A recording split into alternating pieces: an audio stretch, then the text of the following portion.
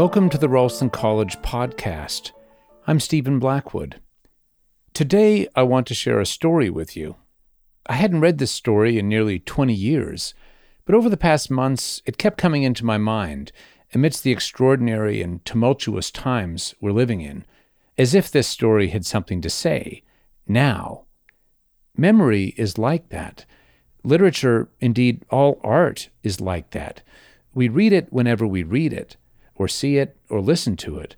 But it comes to us. It comes back to us when we need it, resurfacing after long periods unrecollected from hidden places of the soul, to whisper in the ear, "Here I am. I have what you're looking for," or perhaps what you don't know you're looking for. Years, even decades, will pass. Then suddenly a recollection of a story heard, a poem learned by heart, a melody comes to mind. Somehow, it is apt. It makes sense of where we are.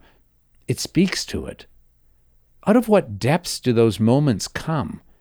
The theologian Paige Hawkshield describes memory as a, quote, horizon of coherence, the ground of our knowledge, end quote.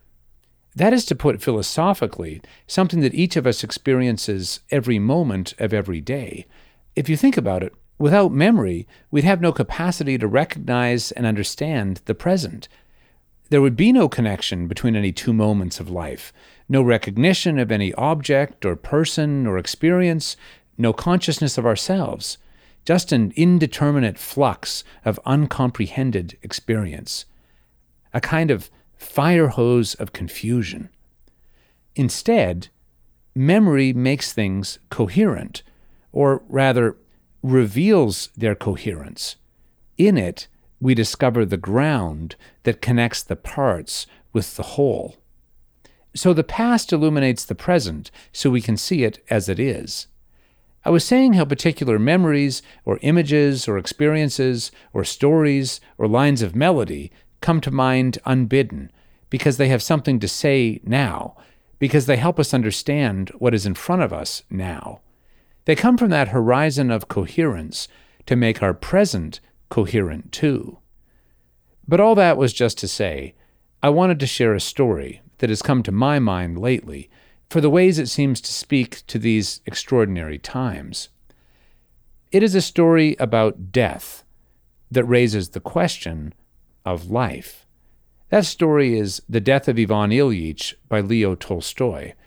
It is a story about death, the death of a man who thought he had it all, really: status, career, material security, family, cultural refinement.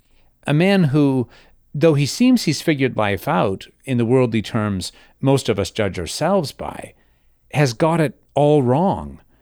This he comes to realize not through his achievements, but by becoming sick, with an illness that slowly takes away his health and brings him great physical suffering. And yet, that suffering is not the end of the book, but the means of his discovery of where deeper meaning in life lies. So, it is a story that asks the question of life. What is it for? What, above all, gives it meaning and makes it and us, in the true sense, not fleetingly, but deep in the soul, happy, at peace? Whatever becomes of this pandemic and its consequences for each of us personally and for all of us corporately as communities, countries, it gives us a chance to take stock and ask, what is it for, this life? How best can we live?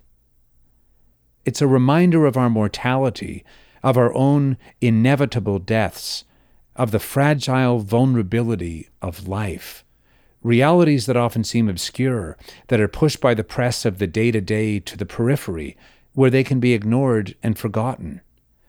Tolstoy brings them into focus here and now.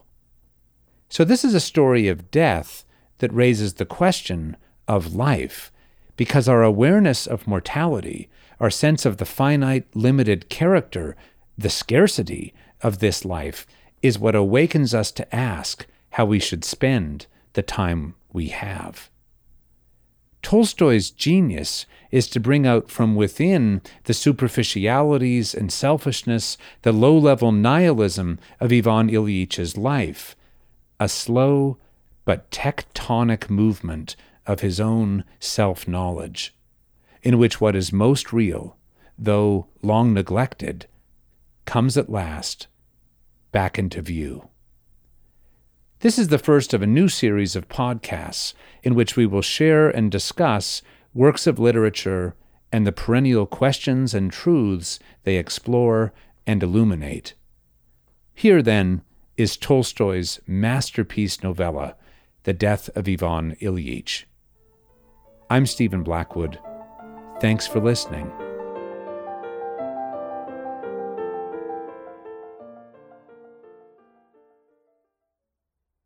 The Death of Ivan Ilyich by Leo Nikolaevich Tolstoy. Translated by Louise and Aylmer Maude. Chapter 1. During an interval in the Melvinsky trial in the large building of the law courts, the members and public prosecutor met in Ivan Yegorovich Shebek's private room, where the conversation turned on the celebrated Krasovsky case. Fyodor Vasilievich warmly maintained that it was not subject to their jurisdiction. Ivan Yegorovich maintained the contrary, while Pyotr Ivanovich, not having entered into the discussion at the start, took no part in it, but looked through the Gazette, which had just been handed in. "Gentlemen," he said, "Ivan Ilyich has died." "You don't say so." "Here, read it yourself," replied Pyotr Ivanovich, handing Fyodor Vasilievich the paper, still damp from the press. Surrounded by a black border were the words, "Praskovya Fyodorovna Galovina, with profound sorrow, informs relatives and friends of the demise of her beloved husband, Ivan Ilyich Galovin, member of the Court of Justice, which occurred on February the 4th of this year, 1882. The funeral will take place on Friday at 1 o'clock in the afternoon." Ivan Ilyich had been a colleague of the gentlemen present and was liked by them all. He had been ill for some weeks with an illness said to be incurable. His post had been kept open for him, but there had been conjectures that in case of his death, Alexov might receive his appointment, and that either Vinnikov or Stabel would succeed Alexov. So on receiving the news of Ivan Ilyich's death, the first thought of each of the gentlemen in that private room was of the changes and promotions it might occasion among themselves or their acquaintances. "I shall be sure to get Stabel's place or Vinnikov's," thought Fyodor Vasilievich. "I was promised that long ago, and the promotion means an extra 800 rubles a year for me besides the allowance. Now I must apply for my brother-in-law's transfer from Kaluga," thought Pyotr Ivanovich. "My wife will be very glad, and then she won't be able to say that I never do anything for her relations." "I thought he would never leave his bed again," said Pyotr Ivanovich aloud. "It's very sad." But what really was the matter with him? The doctors couldn't say, or at least they could, but each of them said something different. When last I saw him, I thought he was getting better. And I haven't been to see him since the holidays. I always meant to go. Had he any property? I think his wife had a little, but something quite trifling. We shall have to go see her. But they live so terribly far away." "Far away from you, you mean? Everything's far away from your place. You see, he never can forgive my living on the other side of the river," said Pyotr Ivanovich, smiling at Shebek. Then, still talking of the distances between different parts of the city, they returned to the court. Besides considerations as to the possible transfers and promotions likely to result from Ivan Ilyich's death, the mere fact of the death of a near acquaintance aroused, as usual, in all who heard of it, the complacent feeling that it is he who is dead and not I. Each one thought or felt, well, he's dead, but I'm alive. But the more intimate of Ivan Ilyich's acquaintances, his so-called friends, could not help thinking also that they would now have to fulfill the very tiresome demands of propriety by attending the funeral service and paying a visit of condolence to the widow. Fyodor Vasilievich and Pyotr Ivanovich had been his nearest acquaintances. Pyotr Ivanovich had studied law with Ivan Ilyich and had considered himself to be under obligations to him. Having told his wife at dinner time of Ivan Ilyich's death and of his conjecture that it might be possible to get her brother transferred to their circuit, Pyotr Ivanovich sacrificed his usual nap, put on his evening clothes, and drove to Ivan Ilyich's house. At the entrance stood a carriage and 2 cabs. Leaning against the wall in the hall downstairs near the cloak stand was a coffin lid covered with a cloth of gold, ornamented with gold cord and tassels that had been polished up with metal powder. 2 ladies in black were taking off their fur coats. Pyotr Ivanovich recognized one of them as Ivan Ilyich's sister, but the other was a stranger to him. His colleague Schwartz was just coming downstairs, but on seeing Pyotr Ivanovich enter, he stopped and winked at him as if to say, "Ivan Ilyich has made a mess of things, not like you and me." Schwartz's face, with his Piccadilly whiskers and his slim figure in evening dress, had as usual an air of elegant solemnity, which contrasted with the playfulness of his character and had a special piquancy here, or so it seemed to Pyotr Ivanovich. Pyotr Ivanovich allowed the ladies to precede him and slowly followed them upstairs. Schwartz did not come down, but remained where he was, and Pyotr Ivanovich understood that he wanted to arrange where they should play bridge that evening. The ladies went upstairs to the widow's room, and Schwartz, with seriously compressed lips but a playful look in his eyes, indicated by a twist of his eyebrows the room to the right where the body lay. Pyotr Ivanovich, like everyone else on such occasions, entered feeling uncertain what he would have to do. All he knew was that at such times it is always safe to cross oneself. But he was not quite sure whether one should make obeisances while doing so. He therefore adopted a middle course. On entering the room, he began crossing himself and made a slight movement resembling a bow. At the same time, as far as the motion of his head and arm allowed, he surveyed the room. 2 young men, apparently nephews, one of whom was a high school pupil, were leaving the room, crossing themselves as they did so. An old woman was standing motionless, and a lady with strangely arched eyebrows was saying something to her in a whisper. A vigorous, resolute church reader in a frock coat was reading something in a loud voice with an expression that precluded any contradiction. The butler's assistant, Gerasim, stepping lightly in front of Pyotr Ivanovich, was strewing something on the floor. Noticing this, Pyotr Ivanovich was immediately aware of a faint odor of a decomposing body. The last time he had called on Ivan Ilyich, Pyotr Ivanovich had seen Gerasim in the study. Ivan Ilyich had been particularly fond of him, and he was performing the duty of a sick nurse. Pyotr Ivanovich continued to make the sign of the cross, slightly inclining his head in an intermediate direction between the coffin, the reader, and the icons on the table in the corner of the room. Afterwards, when it seemed to him that this movement of his arm in crossing himself had gone on too long, he stopped and began to look at the corpse. The dead man lay, as dead men always lie, in a specially heavy way, his rigid limbs sunk in the soft cushions of the coffin, with the head forever bowed on the pillow. His yellow waxen brow, with bald patches over his sunken temples, was thrust up in the way peculiar to the dead, the protruding nose seeming to press on the upper lip. He was much changed and grown even thinner since Pyotr Ivanovich had last seen him. But, as is always the case with the dead, his face was handsomer and, above all, more dignified than when he was alive. The expression on the face said that what was necessary had been accomplished, and accomplished rightly. Besides this, there was in that expression a reproach and a warning to the living. This warning seemed to Pyotr Ivanovich out of place, or at least not applicable to him. He felt a certain discomfort, and so he hurriedly crossed himself once more and turned and went out of the door, too hurriedly and too regardless of propriety, as he himself was aware.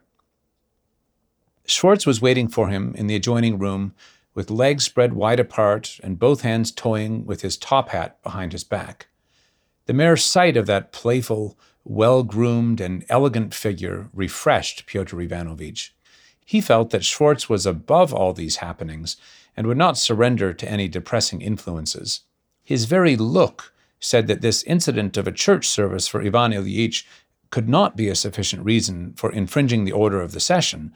In other words, that it would certainly not prevent his unwrapping a new pack of cards and shuffling them that evening while a footman placed fresh candles on the table. In fact, that there was no reason for supposing that this incident would hinder their spending the evening agreeably. Indeed, he said this in a whisper as Pyotr Ivanovitch passed him, proposing that they should meet for a game at Fyodor Vasilievich's. But apparently Pyotr Ivanovitch was not destined to play bridge that evening. Praskovya Fyodorovna, a short, fat woman who, despite all efforts to the contrary, had continued to broaden steadily from her shoulders downwards, and who had the same extraordinarily arched eyebrows as the lady who had been standing by the coffin, dressed all in black, her head covered with lace, came out of her own room with some other ladies, conducted them to the room where the dead body lay, and said, "The service will begin immediately. Please go in." Schwartz, making an indefinite bow, stood still, evidently neither accepting nor declining this invitation.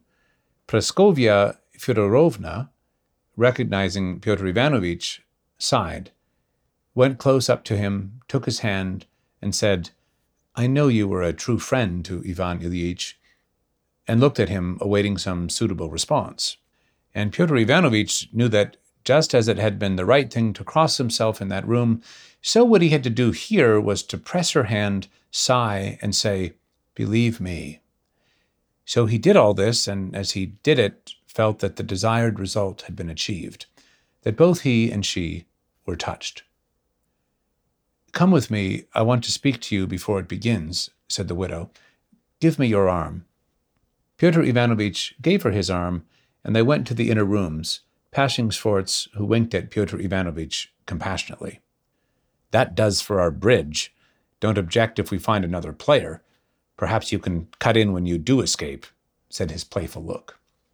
Pyotr Ivanovitch sighed still more deeply and despondently, and Praskovya Fyodorovna pressed his arm gratefully.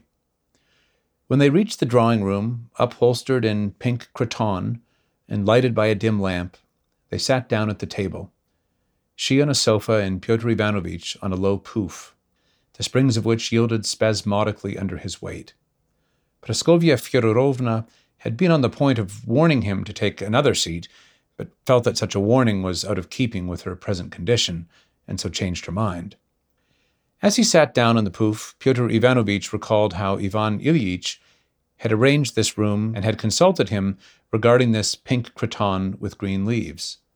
The whole room was full of furniture and knickknacks, and on her way to the sofa, the lace of the widow's black shawl caught on the edge of the table. Pyotr Ivanovitch rose to detach it, and the springs of the pouf, relieved of his weight, rose also and gave him a push. The widow began detaching her shawl herself, and Pyotr Ivanovitch again sat down, suppressing the rebellious springs of the pouf under him. But the widow had not quite freed herself, and Pyotr Ivanovitch got up again, and again the pouf rebelled and even creaked. When this was all over, she took out a clean cambric handkerchief and began to weep. The episode with the shawl and the struggle with the pouf had cooled Pyotr Ivanovitch's emotions, and he sat there with a sullen look on his face. This awkward situation was interrupted by Sokolov, Ivan Ilyич's butler, who came to report that the plot in the cemetery that Praskovya Fyodorovna had chosen would cost 200 rubles. She stopped weeping and, looking at Pyotr Ivanovitch with the air of a victim, remarked in French that it was very hard for her. Pyotr Ivanovitch made a silent gesture signifying his full conviction that it must indeed be so. "Please smoke," she said in a magnanimous yet crushed voice, and turned to discuss with Sokolov the price of the plot for the grave. Pyotr Ivanovitch, while lighting his cigarette, heard her inquiring very circumstantially into the prices of different plots in the cemetery, and finally decided which she would take. When that was done, she gave instructions about engaging the choir. Sokolov then left the room. "I'll look after everything myself," she told Pyotr Ivanovitch, shifting the albums that lay on the table, and noticing that the table was endangered by his cigarette ash, she immediately passed him an ashtray, saying as she did so, I consider it an affectation to say that my grief prevents my attending to practical affairs. On the contrary, if anything can, I won't say console me, but distract me, it is seeing to everything concerning him. She again took out her handkerchief as if preparing to cry, but suddenly, as if mastering her feeling, she shook herself and began to speak calmly. But there is something I want to talk to you about. Pyotr Ivanovitch bowed, keeping control of the springs of the poof, which immediately began quivering under him. He suffered terribly the last days. Did he? Said Pyotr Ivanovitch. Oh, terribly! He screamed unceasingly, not for minutes, but for hours. For the last 3 days he screamed incessantly. It was unendurable. I cannot understand how I bore it. You could hear him 3 rooms off. Oh, what I have suffered! Is it possible that he was conscious all that time? Asked Pyotr Ivanovitch. Yes, she whispered, to the last moment. He took leave of us a quarter of an hour before he died, and asked us to take Volodya away. The thought of the suffering of this man he had known so intimately, first as a merry little boy, then as a schoolmate, and later as a grown-up colleague, suddenly struck Pyotr Ivanovitch with horror, despite an unpleasant consciousness of his own and this woman's dissimulation. He again saw that brow and that nose pressing down on the lip, and felt afraid for himself. 3 days of frightful suffering, and the death! What that might suddenly, at any time, happen to me, he thought, and for a moment felt terrified. But he did not himself know how. The customary reflection at once occurred to him that this had happened to Ivan Ilyich and not to him, and that it should not and could not happen to him, and that to think that it could would be yielding to depression, which he ought not to do, as Schwartz's expression plainly showed. After which reflection, Pyotr Ivanovitch felt reassured, and began to ask with interest about the details of Ivan Ilyitch's death, as though death was an accident natural to Ivan Ilyich, but certainly not to himself. After many details of the really dreadful physical sufferings Ivan Ilyich had endured, which details he learnt only from the effect those sufferings had produced on Praskovya Fyodorovna's nerves, the widow apparently found it necessary to get to business. "Oh, Pyotr Ivanovitch, how hard it is! How terribly, terribly hard!" And she again began to weep. Pyotr Ivanovitch sighed and waited for her to finish blowing her nose. When she had done so, he said, "Believe me," and she again began talking and brought out what was evidently her chief concern with him, namely, to question him as to how she could obtain a grant of money from the government on the occasion of her husband's death. She made it appear that she was asking Pyotr Ivanovitch's advice about her pension, but he soon saw that she already knew about that to the minutest detail, more even than he did himself.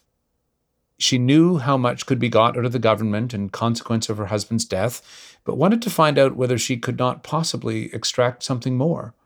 Pyotr Ivanovitch tried to think of some means of doing so, but after reflecting for a while and, out of propriety, condemning the government for its niggardliness, he said he thought that nothing more could be got.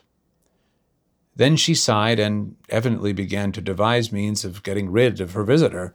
Noticing this, he put out his cigarette, rose, pressed her hand, and went out into the anteroom. In the dining room, where the clock stood that Ivan Ilyich had liked so much and had bought at an antique shop, Pyotr Ivanovitch met a priest and a few acquaintances who had come to attend the service, and he recognized Ivan Ilyitch's daughter, a handsome young woman.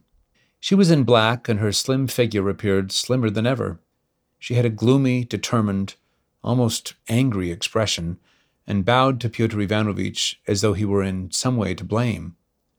Behind her, with the same offended look, stood a wealthy young man, an examining magistrate, whom Pyotr Ivanovitch also knew and who was her fiancé, as he had heard. He bowed mournfully to them and was about to pass into the death chamber, when from under the stairs appeared the figure of Ivan Ilyitch's schoolboy son, who was extremely like his father. He seemed a little Ivan Ilyich, such as Pyotr Ivanovitch remembered when they studied law together. His tear-stained eyes had in them the look that is seen in the eyes of boys of 13 or 14 who are not pure-minded. When he saw Pyotr Ivanovitch, he scowled morosely and shamefacedly. Pyotr Ivanovitch nodded to him and entered the death chamber. The service began. Candles, groans, incense, tears, and sobs. Pyotr Ivanovitch stood looking gloomily down at his feet. He did not look once at the dead man, did not yield to any depressing influence, and was one of the first to leave the room. There was no one in the anteroom, but Gerasim darted out of the dead man's room, rummaged with his strong hands among the fur coats to find Pyotr Ivanovitch's, and helped him on with it. "Well, friend Gerasim," said Pyotr Ivanovitch, so as to say something, "it's a sad affair, isn't it?" "It's God's will. We shall all come to it some day," said Gerasim, displaying his teeth, the even white teeth of a healthy peasant, and, like a man in the thick of urgent work, he briskly opened the door, called the coachman, helped Pyotr Ivanovitch into the sledge, and sprang back to the porch as if in readiness for what he had to do next. Pyotr Ivanovitch found the fresh air particularly pleasant after the smell of incense, the dead body, and carbolic acid. "Where to, sir?" asked the coachman. "It's not too late even now. I'll call round on Fyodor Vasilievich." He accordingly drove there and found them just finishing the first rubber, so that it was quite convenient for him to cut in. Chapter 2. Ivan Ilyich's life had been most simple and most ordinary, and therefore most terrible. He had been a member of the Court of Justice and died at the age of 45. His father had been an official who, after serving in various ministries and departments in Petersburg, had made the sort of career which brings men to positions from which, by reason of their long service, they cannot be dismissed, though they are obviously unfit to hold any responsible position, and for whom, therefore, posts are specially created, which, though fictitious, carry salaries of from 6,000 to 10,000 rubles that are not fictitious, and in receipt of which they live unto a great age. Such was the privy councillor and superfluous member of various superfluous institutions, Ilya Epimovich Golovin. He had 3 sons, of whom Ivan Ilyich was the second. The eldest son was following in his father's footsteps, only in another department, and was already approaching that stage in the service at which a similar sinecure would be reached. The third son was a failure. He had ruined his prospects in a number of positions and was not serving in the railway department. His father and brothers, and still more their wives, not merely disliked meeting him, but avoided remembering his existence unless compelled to do so. His sister had married Baron Greff, a Petersburg official of her father's type. Ivan Ilyich was le phénix de la famille, as people said. He was neither as cold and formal as his elder brother, nor as wild as the younger, but was a happy mean between them, an intelligent, polished, lively, and agreeable man. He had studied with his younger brother at the School of Law, but the latter had failed to complete the course and was expelled when he was in the 5th class. Ivan Ilyich finished the course well. Even when he was at the School of Law, he was just what he remained for the rest of his life, a capable, cheerful, good-natured, and sociable man, though strict in the fulfillment of what he considered to be his duty, and he considered his duty to be what was so considered by those in authority. Neither as a boy nor as a man was he a toady, but from early youth was by nature attracted to people of high station as a fly is drawn to the light, assimilating their ways and views of life, and establishing friendly relations with them. All the enthusiasms of childhood and youth passed without leaving much trace on him.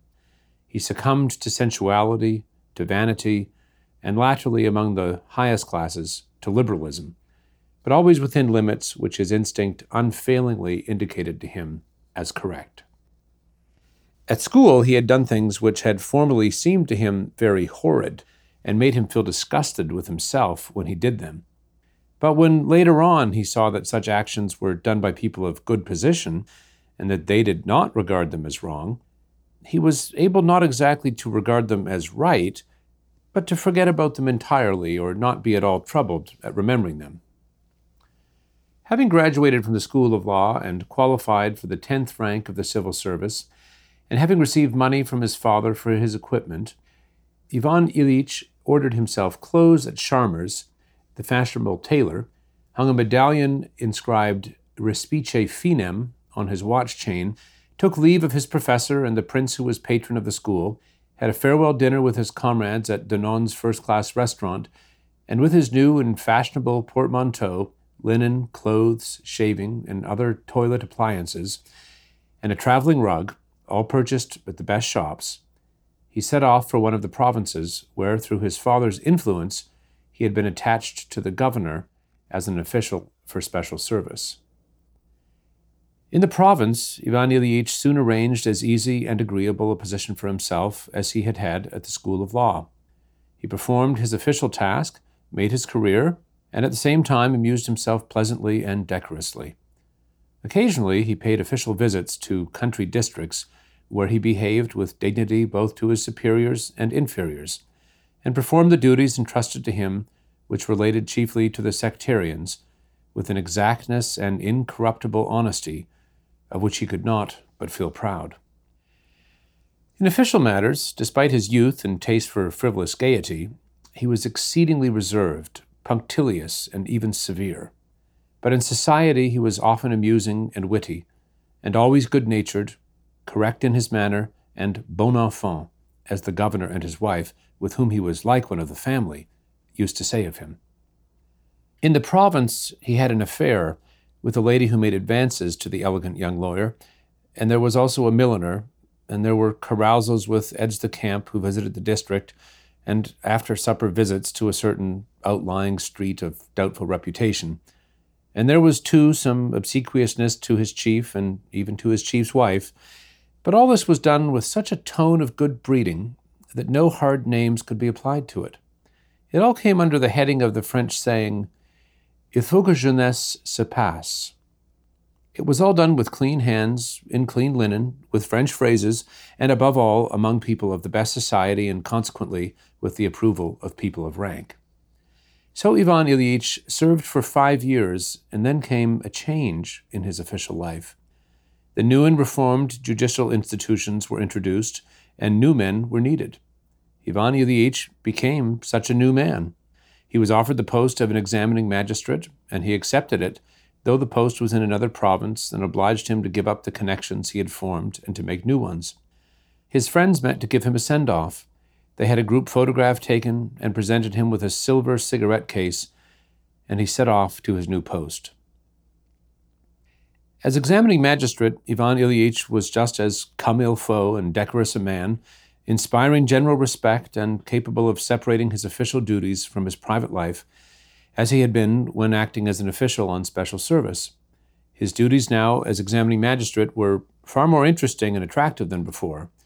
In his former position, it had been pleasant to wear an undress uniform made by Charmer and to pass through the crowd of petitioners and officials who were timorously awaiting an audience with the governor and who envied him as with free and easy gait he went straight into his chief's private room to have a cup of tea and a cigarette with him.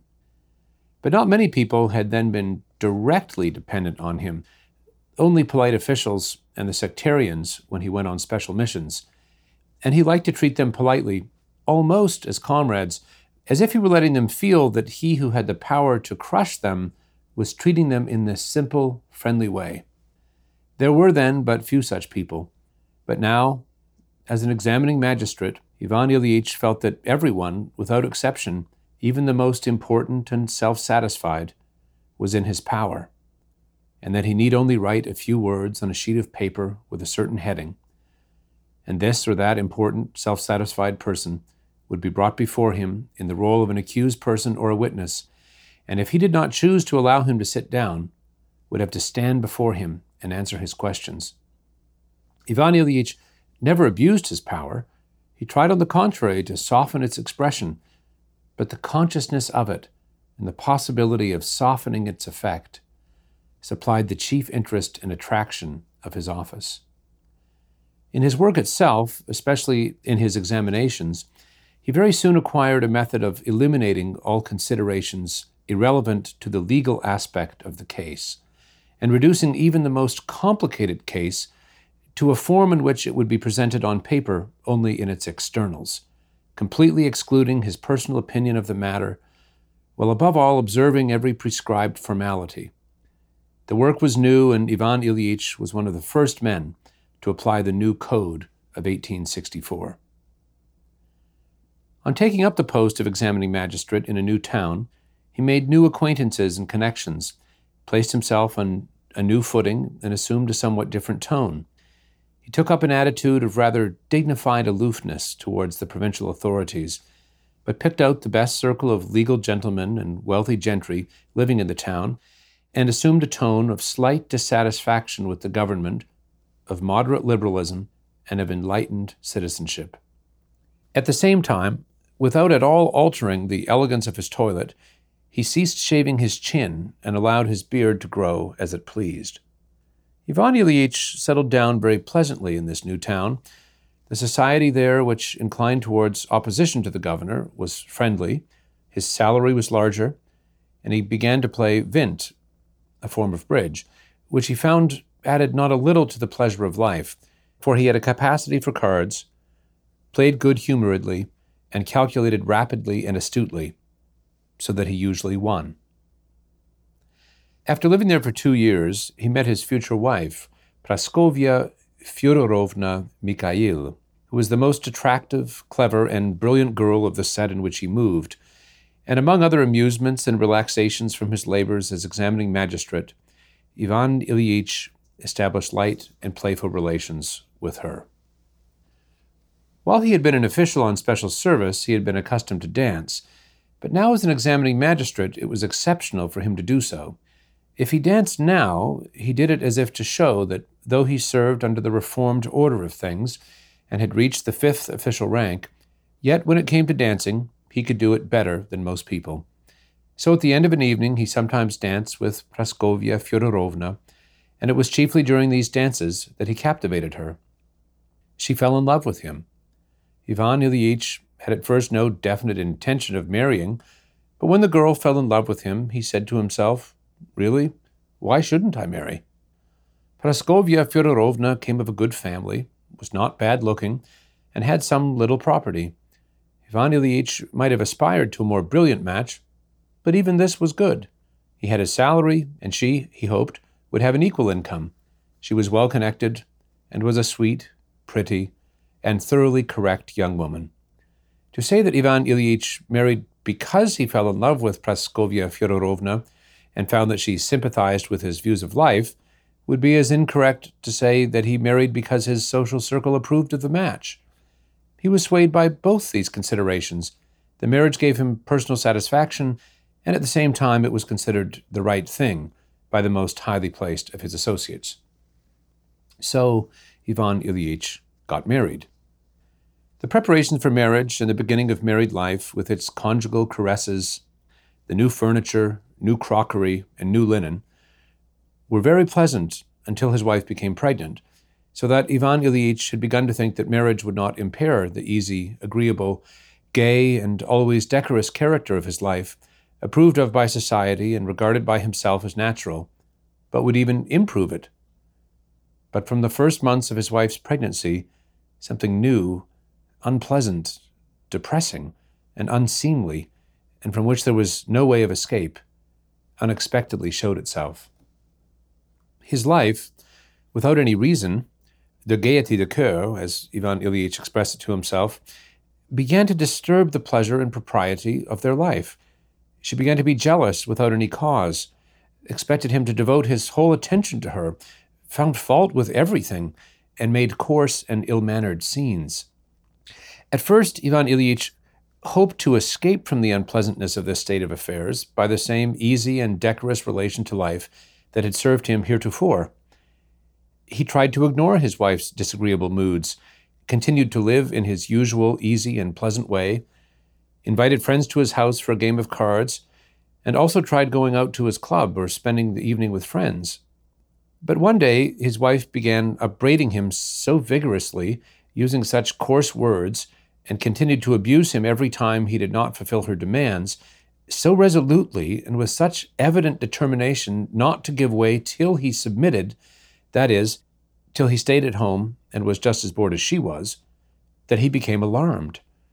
He now realized that matrimony, at any rate with Praskovya Fyodorovna, was not always conducive to the pleasures and amenities of life, but on the contrary, often infringed both comfort and propriety, and that he must therefore entrench himself against such infringement. And Ivan Ilyich began to seek for means of doing so. His official duties were the one thing that imposed upon Praskovya Fyodorovna, and by means of his official work and the duties attached to it, he began struggling with his wife to secure his own independence. With the birth of their child, the attempts to feed it and the various failures in doing so, and with the real and imaginary illnesses of mother and child, in which Ivan Ilyich's sympathy was demanded but about which he understood nothing, the need of securing for himself an existence outside his family became still more imperative. As his wife grew more irritable and exacting, Ivan Ilyich transferred the center of gravity of his life more and more to his official work. So did he grow to like his work better and became more ambitious than before. Very soon, within a year of his wedding, Ivan Ilyich had realized that marriage, though it may add some comforts to life, is in fact a very intricate and difficult affair, towards which, in order to perform one's duty, that is, to lead a decorous life approved of by society, one must adopt a definite attitude, just as towards one's official duties. And Ivan Ilyich evolved such an attitude towards married life. He only required of it those conveniences, dinner at home, housewife, and bed, which it could give him, and above all, that propriety of external forms required by public opinion. For the rest, he looked for light-hearted pleasure and propriety, and was very thankful when he found them, but if he met with antagonism and querulousness, he at once retired into his separate, fenced-off world of official duties, where he found satisfaction. Ivan Ilyich was esteemed a good official, and after 3 years was made assistant public prosecutor. His new duties, their importance, the possibility of indicting and imprisoning anyone he chose, the publicity his speeches received, and the success he had in all these things made his work still more attractive. More children came. His wife became more and more querulous and ill-tempered, but the attitude Ivan Ilyich had adopted towards his home life rendered him almost impervious to her grumbling. After 7 years' service in that town, he was transferred to another province as public prosecutor. They moved, but were short of money, and his wife did not like the place they moved to. Though the salary was higher, the cost of living was greater, besides which 2 of their children died and family life became still more unpleasant for him. Praskovya Fyodorovna blamed her husband for every inconvenience they encountered in their new home. Most of the conversations between husband and wife, especially as to the children's education, led to topics which recalled former disputes, and these disputes were apt to flare up again at any moment. There remained only those rare periods of amorousness which still came to them at times, but did not last long. These were islets at which they anchored for a while, and then again set out upon that ocean of veiled hostility, which showed itself in their aloofness from one another. This aloofness might have grieved Ivan Ilyich had he considered that it ought not to exist, but he now regarded the position as normal, and even made it the goal at which he aimed in family life. His aim was to free himself more and more from those unpleasantnesses, and to give them a semblance of harmlessness and propriety. He attained this by spending less and less time with his family, and when obliged to be at home, he tried to safeguard his position by the presence of outsiders. The chief thing, however, was that he had his official duties. The whole interest of his life now centered in the official world, and that interest absorbed him. The consciousness of his power, being able to ruin anybody he wished to ruin, the importance, even the external dignity, of his entry into court, or meetings with his subordinates, his success with superiors and inferiors, and above all his masterly handling of cases, of which he was conscious, all this gave him pleasure and filled his life, together with chats with his colleagues, dinners, and bridge. So that, on the whole, Ivan Ilyich's life continued to flow as he considered it should do, pleasantly and properly. So things continued for another 7 years. His eldest daughter was already 16, another child had died, and only one son was left, a schoolboy and a subject of dissension. Ivan Ilyich wanted to put him in the school of law, but to spite him, Praskovya Fyodorovna entered him at the high school. The daughter had been educated at home and had turned out well. The boy did not learn badly either. Chapter 3. So Ivan Ilyich lived for 17 years after his marriage. He was already a public prosecutor of long standing and had declined several proposed transfers while awaiting a more desirable post, when an unanticipated and unpleasant occurrence quite upset the peaceful course of his life. He was expecting to be offered the post of presiding judge in a university town, but Hape somehow came to the front and obtained the appointment instead. Ivan Ilyich became irritable, reproached Hape, and quarreled both with him and with his immediate superiors, who became colder to him and again passed over him when other appointments were made. This was in 1880, the hardest year of Ivan Ilyich's life. It was then that it became evident, on the one hand, that his salary was insufficient for them to live on, and on the other, that he had been forgotten. And not only this, but that what was for him the greatest and most cruel injustice appeared to others a quite ordinary occurrence. Even his father did not consider it his duty to help him. Ivan Ilyich felt himself abandoned by everyone, and that they regarded his position with a salary of 3,500 rubles as quite normal and even fortunate. He alone knew that with the consciousness of the injustices done him, with his wife's incessant nagging, and with the debts he had contracted by living beyond his means, his position was far from normal. In order to save money that summer, he obtained leave of absence and went with his wife to live in the country at her brother's place. In the country, without his work, he experienced ennui for the first time in his life, and not only ennui, but intolerable depression, and he decided that it was impossible to go on living like that, and that it was necessary to take energetic measures. Having passed a sleepless night pacing up and down the veranda, he decided to go to Petersburg and bestir himself in order to punish those who had failed to appreciate him and to get transferred to another ministry. Next day, despite many protests from his wife and her brother, he started for Petersburg with the sole object of obtaining a post with a salary of 5,000 rubles a year. He was no longer bent on any particular department or tendency or kind of activity. All he now wanted was an appointment to another post with a salary of 5,000 rubles, either in the administration, in the banks, with the railways in one of the Empress Maria's institutions, or even in the customs, but it had to carry with it a salary of 5,000 rubles and be in a ministry other than that in which they had failed to appreciate him.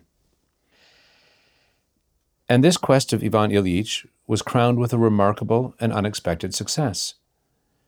At Kursk, an acquaintance of his, F.I. Ilyin, got into the first-class carriage, sat down beside Ivan Ilyich, and told him of a telegram just received by the governor of Kursk announcing that a change was about to take place in the ministry. Pyotr Ivanovich was to be superseded by Ivan Simonovich. The proposed change, apart from its significance for Russia, had a special significance for Ivan Ilyich, because by bringing forward a new man, Pyotr Petrovich, and consequently his friend Zahar Ivanovich, it was highly favorable for Ivan Ilyich, since Zahar Ivanovich was a friend and a colleague of his. In Moscow, this news was confirmed, and on reaching Petersburg, Ivan Ilyich found Zahar Ivanovich and received a definite promise of an appointment in his former Department of Justice. A week later, he telegraphed to his wife, "Zahar in Miller's place, I shall receive appointment on presentation of report." Thanks to this change of personnel, Ivan Ilyich had unexpectedly obtained an appointment in his former ministry, which placed him 2 states above his former colleagues, besides giving him 5,000 rubles salary and 3,500 rubles for expenses connected with his removal. All his ill humor towards his former enemies and the whole department vanished, and Ivan Ilyich was completely happy. He returned to the country more cheerful and contented than he had been for a long time. Praskovya Fedorovna also cheered up, and a truce was arranged between them. Ivan Ilyich told of how he had been feted by everyone in Petersburg, how all those who had been his enemies were put to shame and now fawned on him, how envious they were of his appointment, and how much everybody in Petersburg had liked him. Praskovya Fedorovna listened to all this and appeared to believe it. She did not contradict anything, but only made plans for their life in the town to which they were going. Ivan Ilyich saw with delight that these plans were his plans, that he and his wife agreed, and that, after a stumble, his life was regaining its due and natural character of pleasant light-heartedness and decorum. Ivan Ilyich had come back for a short time only, for he had to take up his duties on the 10th of September. Moreover, he needed time to settle into the new place, to move all his belongings from the province, and to buy and order many additional things. In a word, to make such arrangements as he had resolved on, which were almost exactly what Praskovya Fedorovna, too, had decided on. Now that everything had happened so fortunately, and that he and his wife were at one in their aims and moreover saw so little of one another, they got on together better than they had done since the first years of marriage. Ivan Ilyich had thought of taking his family away with him at once, but the insistence of his wife's brother and her sister-in-law, who had suddenly become particularly amiable and friendly to him and his family, induced him to depart alone. So he departed, and the cheerful state of mind induced by his success and by the harmony between his wife and himself, the one intensifying the other, did not leave him. He found a delightful house, just the thing both he and his wife had dreamt of, spacious, lofty reception rooms in the old style, a convenient and dignified study, rooms for his wife and daughter, a study for his son. It might have been specially built for them.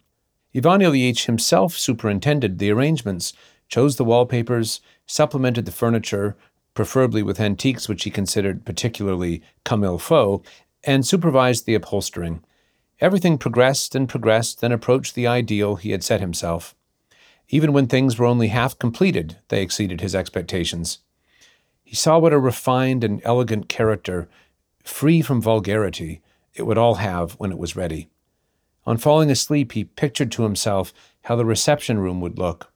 Looking at the yet unfinished drawing room, he could see the fireplace, the screen, the whatnot, the little chairs dotted here and there, the dishes and plates on the walls, and the bronzes as they would be when everything was in place. He was pleased by the thought of how his wife and daughter, who shared his taste in this matter, would be impressed by it. They were certainly not expecting as much. He had been particularly successful in finding and buying cheaply antiques which gave a particularly aristocratic character to the whole place. But in his letters he intentionally understated everything in order to be able to surprise them. All this so absorbed him that his new duties, though he liked his official work, interested him less than he had expected. Sometimes he even had moments of absent-mindedness during the court sessions and would consider whether he should have straight or curved cornices for his curtains. He was so interested in it all that he often did things himself, rearranging the furniture or rehanging the curtains. Once when mounting a stepladder to show the upholsterer, who did not understand how he wanted the hangings draped, he made a false step and slipped, but being a strong and agile man, he clung on and only knocked his side against the knob of the window frame. The bruised place was painful, but the pain soon passed, and he felt particularly bright and well just then. He wrote, "I feel 15 years younger." He thought he would have everything ready by September, but it dragged on till mid-October.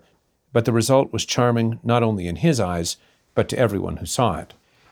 In reality, it was just what is usually seen in the houses of people of moderate means who want to appear rich, and therefore succeed only in resembling others like themselves.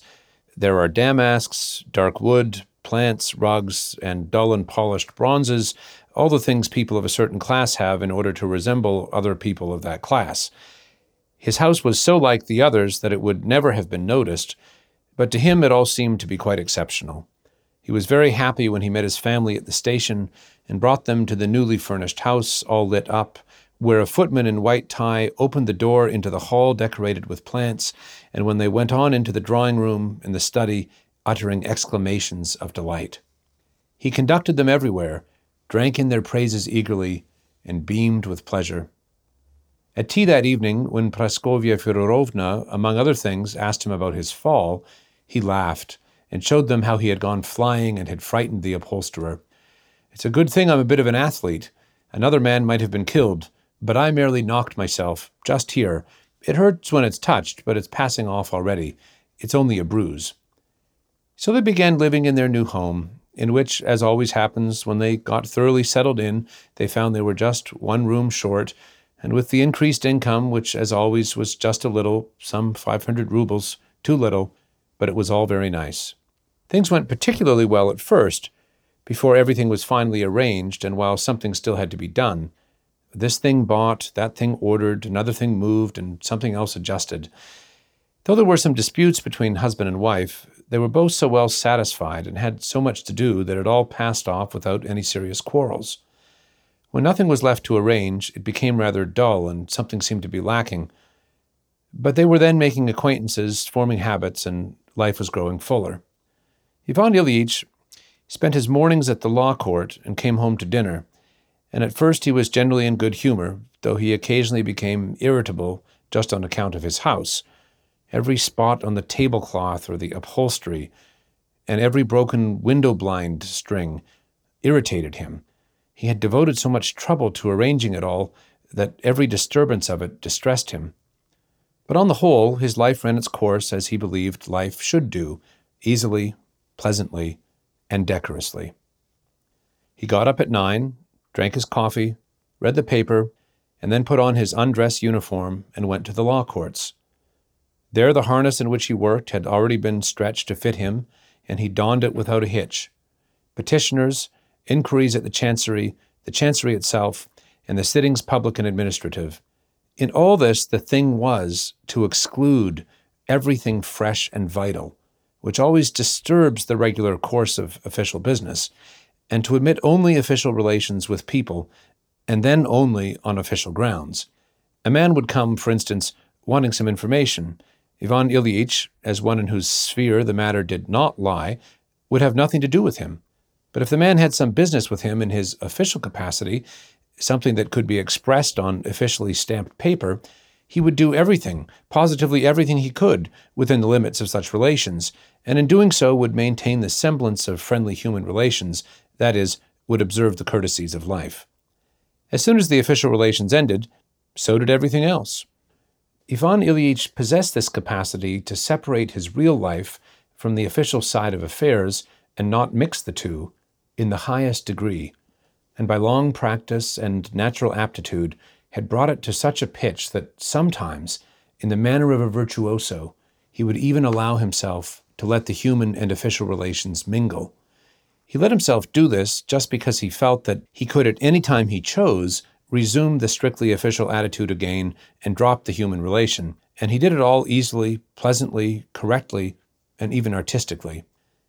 In the intervals between the sessions, he smoked, drank tea, chatted a little about politics, a little about general topics, a little about cards, but most of all about official appointments.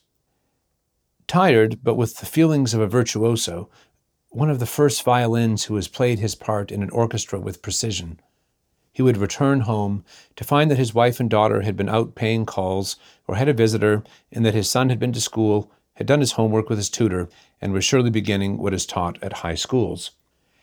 Everything was as it should be. After dinner, if they had no visitors, Ivan Ilyich sometimes read a book that was being much discussed at the time, and in the evening settled down to work, that is, read official papers, compared the depositions of witnesses, and noted paragraphs of the code applying to them. This was neither dull nor amusing. It was dull when he might have been playing bridge, but if no bridge was available, it was at any rate better than doing nothing or sitting with his wife. Ivan Ilyич's chief pleasure was giving little dinners, to which he invited men and women of good social position, and just as his drawing room resembled all other drawing rooms, so did his enjoyable little parties resemble all other such parties. Once they even gave a dance. Ivan Ilyich enjoyed it, and everything went off well, except that it led to a violent quarrel with his wife about the cakes and sweets. Praskovya Fedorovna had made her own plans, but Ivan Ilyich insisted on getting everything from an expensive confectioner and ordered too many cakes, and the quarrel occurred because some of those cakes were left over and the confectioner's bill came to 45 rubles. It was a great and disagreeable quarrel. Praskovya Fyodorovna called him a fool and an imbecile, and he clutched at his head and made angry allusions to divorce. But the dance itself had been enjoyable. The best people were there, and Ivan Ilyich had danced with Princess Trufonova, a sister of the distinguished founder of the society Bear My Burden. The pleasures connected with his work were pleasures of ambition. His social pleasures were those of vanity, but Ivan Ilyich's greatest pleasure was playing bridge. He acknowledged that whatever disagreeable incident happened in his life, the pleasure that beamed like a ray of light above everything else was to sit down to bridge with good players, not noisy partners, and of course to four-handed bridge. With 5 players it was annoying to have to stand out, though one pretended not to mind, to play a clever and serious game when the cards allowed it, and then to have supper and drink a glass of wine. After a game of bridge, especially if he had won a little, to win a large sum was unpleasant, Ivan Ilyich went to bed in especially good humor. So they lived. They formed a circle of acquaintances among the best people, and were visited by people of importance and by young folk. In their views as to their acquaintances, husband, wife, and daughter were entirely agreed, and tacitly and unanimously kept at arm's length and shook off the various shabby friends and relations who, with much show of affection, gushed into the drawing room with its Japanese plates on the walls. Soon these shabby friends ceased to obtrude themselves, and only the best people remained in the Golovin set.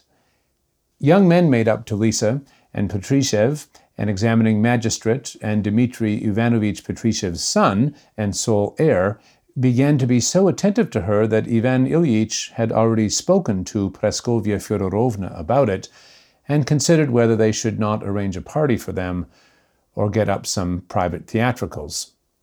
So they lived, and all went well, without change, and life flowed pleasantly. Chapter 4. They were all in good health. It could not be called ill health if Ivan Ilyich sometimes said that he had a queer taste in his mouth and felt some discomfort in his left side. But this discomfort increased, and, though not exactly painful, grew into a sense of pressure in his side, accompanied by ill humor.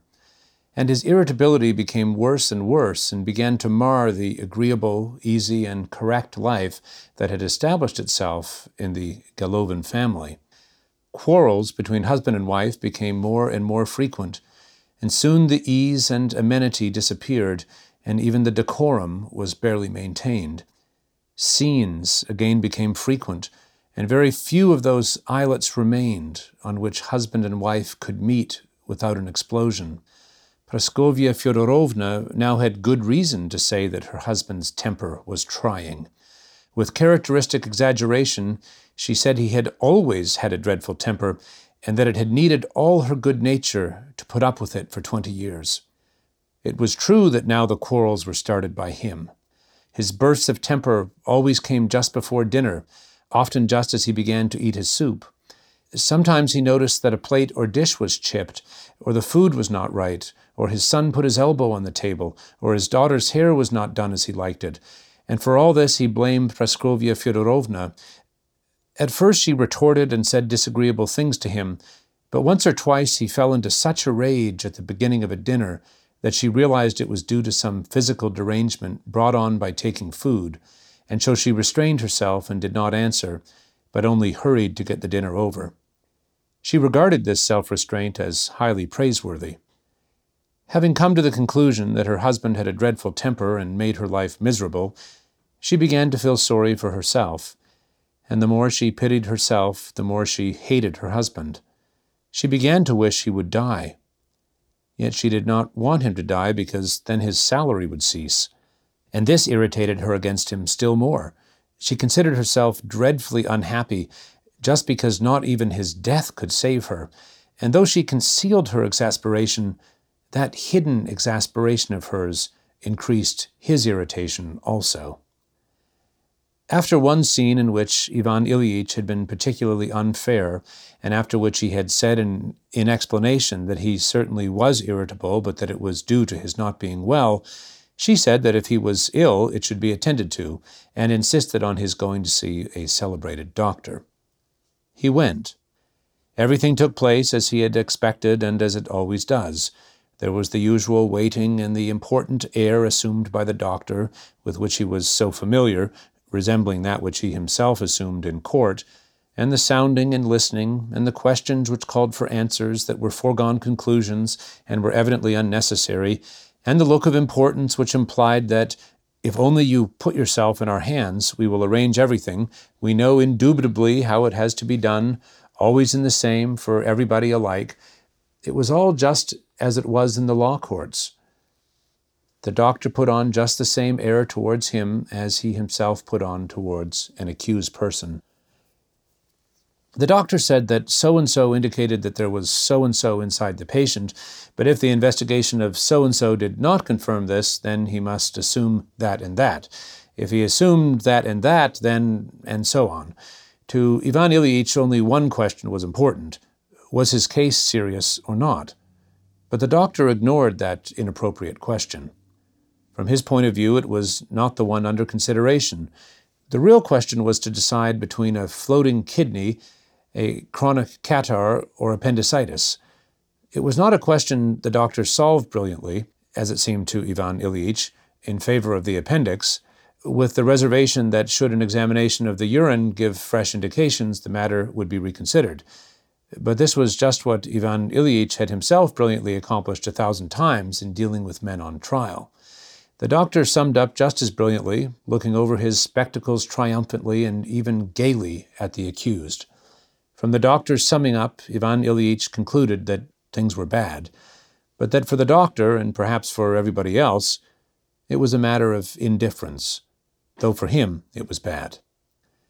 And this conclusion struck him painfully, arousing in him a great feeling of pity for himself and of bitterness towards the doctor's indifference to a matter of such importance. He said nothing of this, but rose, placed the doctor's fee on the table, and remarked with a sigh, "We sick people probably often put inappropriate questions, but tell me, in general, is this complaint dangerous or not?" The doctor looked at him sternly over his spectacles with one eye, as if to say, "Prisoner, if you will not keep to the questions put to you, I shall be obliged to have you removed from the court. I have already told you what I consider necessary and proper. The analysis may show something more." And the doctor bowed. Ivan Ilyich went out slowly, seating himself disconsolately in his sledge, and drove home. All the way home he was going over what the doctor had said, trying to translate those complicated, obscure, scientific phrases into plain language, and find in them an answer to the question, is my condition bad? Is it very bad? Or is there as yet nothing much wrong? And it seemed to him that the meaning of what the doctor had said was that it was very bad. Everything in the streets seemed depressing. The cabmen, the houses, the passers-by, and the shops were dismal. His ache, this dull, gnawing ache that never ceased for a moment, seemed to have acquired a new and more serious significance from the doctor's dubious remarks. Ivan Ilyich now watched it with a new and oppressive feeling. He reached home and began to tell his wife about it. She listened, but in the middle of his account his daughter came in with her hat on, ready to go out with her mother. She sat down reluctantly to listen to this tedious story, but could not stand it long, and her mother too did not hear him to the end.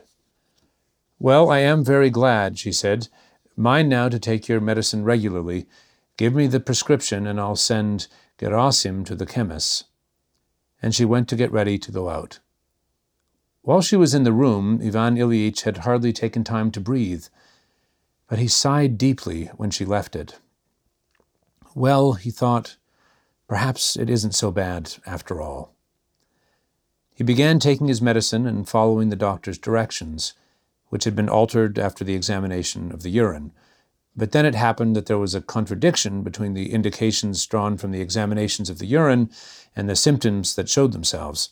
It turned out that what was happening differed from what the doctor had told him, and that he had either forgotten or blundered or hidden something from him.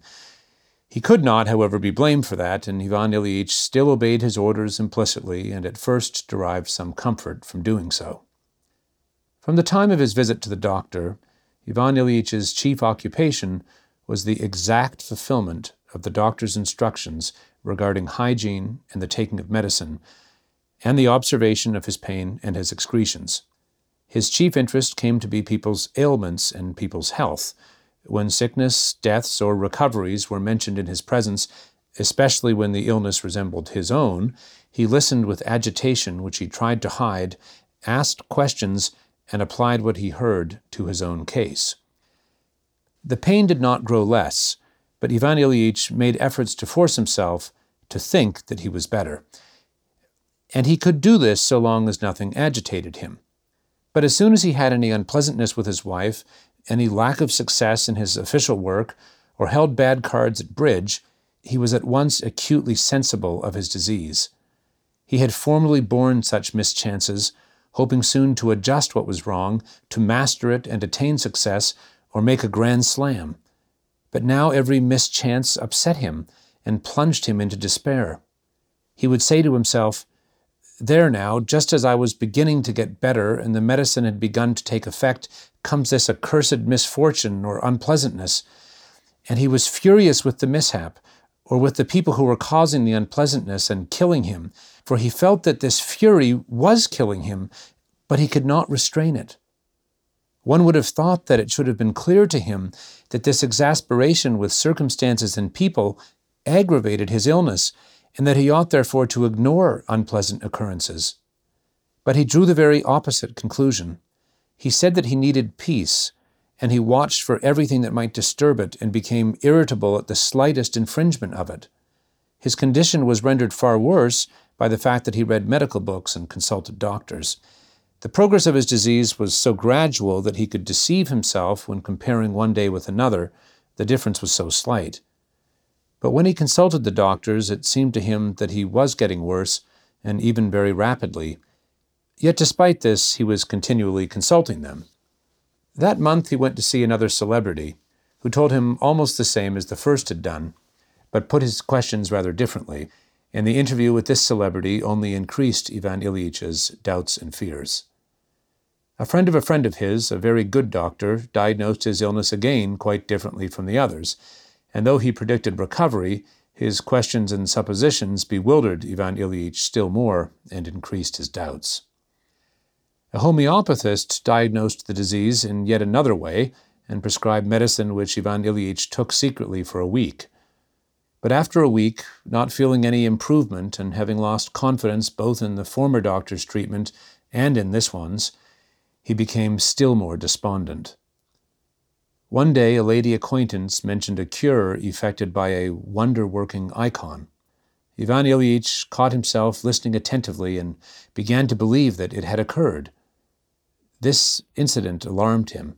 "Has my mind really weakened to such an extent?" he asked himself. "Nonsense, it's all rubbish. I mustn't give way to nervous fears, but having chosen a doctor, must keep strictly to his treatment. That is what I will do. Now it's all settled. I won't think about it, but will follow the treatment seriously till summer, and then we shall see.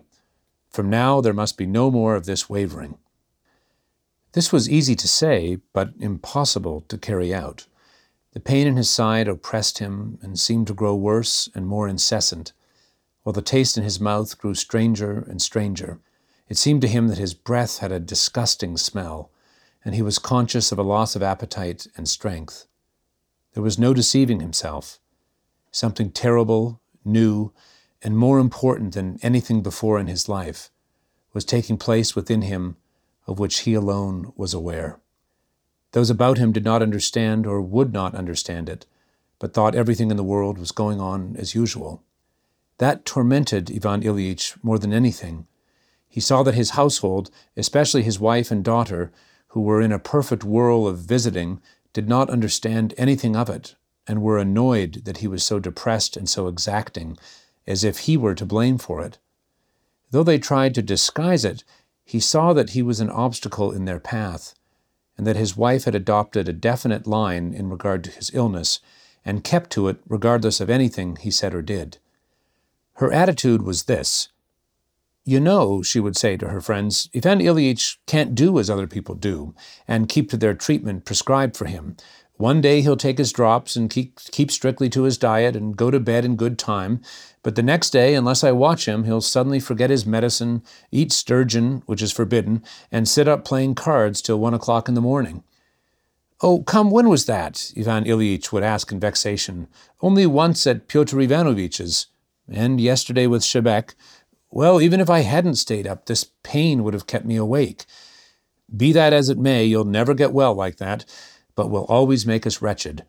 Praskovya Fyodorovna's attitude to Ivan Ilyich's illness, as she expressed it both to others and to him, was that it was his own fault, and was another of the annoyances he caused her. Ivan Ilyich felt that this opinion escaped her involuntarily, but that did not make it easier for him. At the law courts, too, Ivan Ilyich noticed, or thought he noticed, a strange attitude towards himself. It sometimes seemed to him that people were watching him inquisitively, as a man whose place might soon be vacant. Then again, his friends would suddenly begin to chaff him in a friendly way about his low spirits, as if the awful, horrible, and unheard-of thing that was going on within him, incessantly gnawing at him and irresistibly drawing him away, was a very agreeable subject for jests. Schwartz in particular irritated him by his jocularity, vivacity, and savoir-faire, which reminded him of what he himself had been 10 years ago. Friends came to make up a set, and they sat down to cards. They dealt, bending the new cards to soften them, and he sorted the diamonds in his hand and found he had 7. His partner said, "No trumps," and supported him with 2 diamonds. What more could be wished for? It ought to be jolly and lively. They would make a grand slam. But suddenly Ivan Ilyich was conscious of that gnawing pain, that taste in his mouth, and it seemed ridiculous that in such circumstances he should be pleased to make a grand slam. He looked at his partner, Mikhailovich, who rapped the table with his strong hand, and instead of snatching up the tricks, pushed the cards courteously and indulgently towards Ivan Ilyich, that he might have the pleasure of gathering them up without the trouble of stretching out his hand for them. "Does he think I am too weak to stretch out my arm?" thought Ivan Ilyich, and forgetting what he was doing, he over-trumped his partner, missing the grand slam by 3 tricks. And what was most awful at all was that he saw how upset Mikhail Mikhailovich was about it, but did not himself care. And it was dreadful to realize why he did not care. They all saw that he was suffering and said, "We can stop if you are tired. Take a rest. Lie down?" No, he was not at all tired, and he finished the rubber. All were gloomy and silent. Ivan Ilyich felt that he had diffused his gloom over them and could not dispel it. They had supper and went away, and Ivan Ilyich was left alone with the consciousness that his life was poisoned and was poisoning the lives of others, and that this poison did not weaken but penetrated more and more deeply into his whole being. With this consciousness, and with physical pain besides the terror, he must go to bed, often to lie awake the greater part of the night. Next morning he had to get up again, dress, go to the law courts, speak and write. Or if he did not go out, spend at home those 24 hours a day, each of which was a torture. And he had to live thus all alone on the brink of an abyss, with no one who understood or pitied him. Chapter 5. So 1 month passed, and then another. Just before the New Year, his brother-in-law came to town and stayed at their house. Ivan Ilyich was at the law courts, and Praskovya Fyodorovna had gone shopping. When Ivan Ilyich came home and entered his study, he found his brother-in-law there, a healthy, florid man, unpacking his portmanteau himself. He raised his head on hearing Ivan Ilyich's footsteps and looked up at him for a moment without saying a word. That stare told Ivan Ilyich everything. His brother-in-law opened his mouth to utter an exclamation of surprise, but checked himself, and that action confirmed it all. I have changed, eh? Yes, there is a change. And after that, try as he would to get his brother-in-law to return to the subject of his looks, the latter would say nothing about it. Praskovya Fyodorovna came home, and her brother went out to her. Ivan Ilyich locked the door and began to examine himself in the glass, first full face, then in profile. He took up a portrait of himself taken with his wife and compared it with what he saw in the glass. The change in him was immense. Then he bared his arms to the elbow, looked at them, drew the sleeves down again, sat down on an ottoman, and grew blacker than night. No, this won't do, he said to himself, and jumped up, went to the table, took up some law papers, and began to read them, but could not continue. He unlocked the door and went into the reception room. The door leading to the drawing room was shut. He approached it on tiptoe and listened. No, you are exaggerating, Praskovya Fyodorovna was saying. Exaggerating? Don't you see it? Why, he's a dead man. Look at his eyes. There's no life in them. But what is it that is wrong with him? No one knows. Nikolaevich, that was another doctor, said something, but I don't know what. And Sheshetitsky, this was the celebrated specialist, said quite the contrary. Ivan Ilyich walked away, went to his room, lay down, and began musing. The kidney, a floating kidney. He recalled all the doctors had told him of how it detached itself and swayed about, and by an effort of imagination, he tried to catch that kidney and arrest it and support it. So little was needed for this, it seemed to him. No, I'll go to see Pyotr Ivanovich again. That was the friend whose friend was a doctor. He rang, ordered the carriage, and got ready to go. Where are you going, Jean? Asked his wife with a especially sad and exceptionally kind look. This exceptionally kind look irritated him. He looked morosely at her. I must go to see Pyotr Ivanovich. He went to see Pyotr Ivanovich, and together they went to see his friend, the doctor. He was in, and Ivan Ilyich had a long talk with him. Reviewing the anatomical and physiological details of what in the doctor's opinion was going on inside him, he understood it all. There was something, a small thing, in the vermiform appendix. It might all come right. Only stimulate the energy of one organ and check the activity of another, then absorption would take place and everything would come right. He got home rather late for dinner, ate his dinner and conversed cheerfully, but could not for a long time bring himself to go back to work in his room.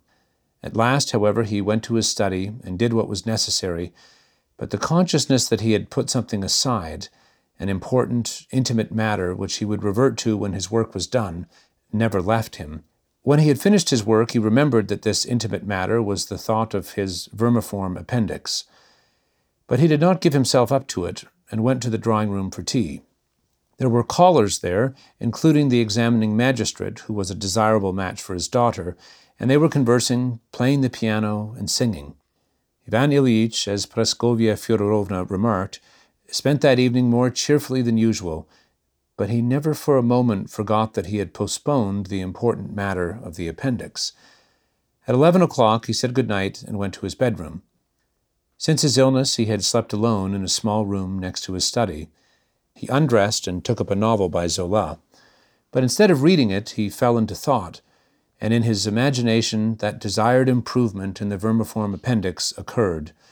There was the absorption and evacuation and the re-establishment of normal activity. Yes, that's it, he said to himself. One need only assist nature, that's all.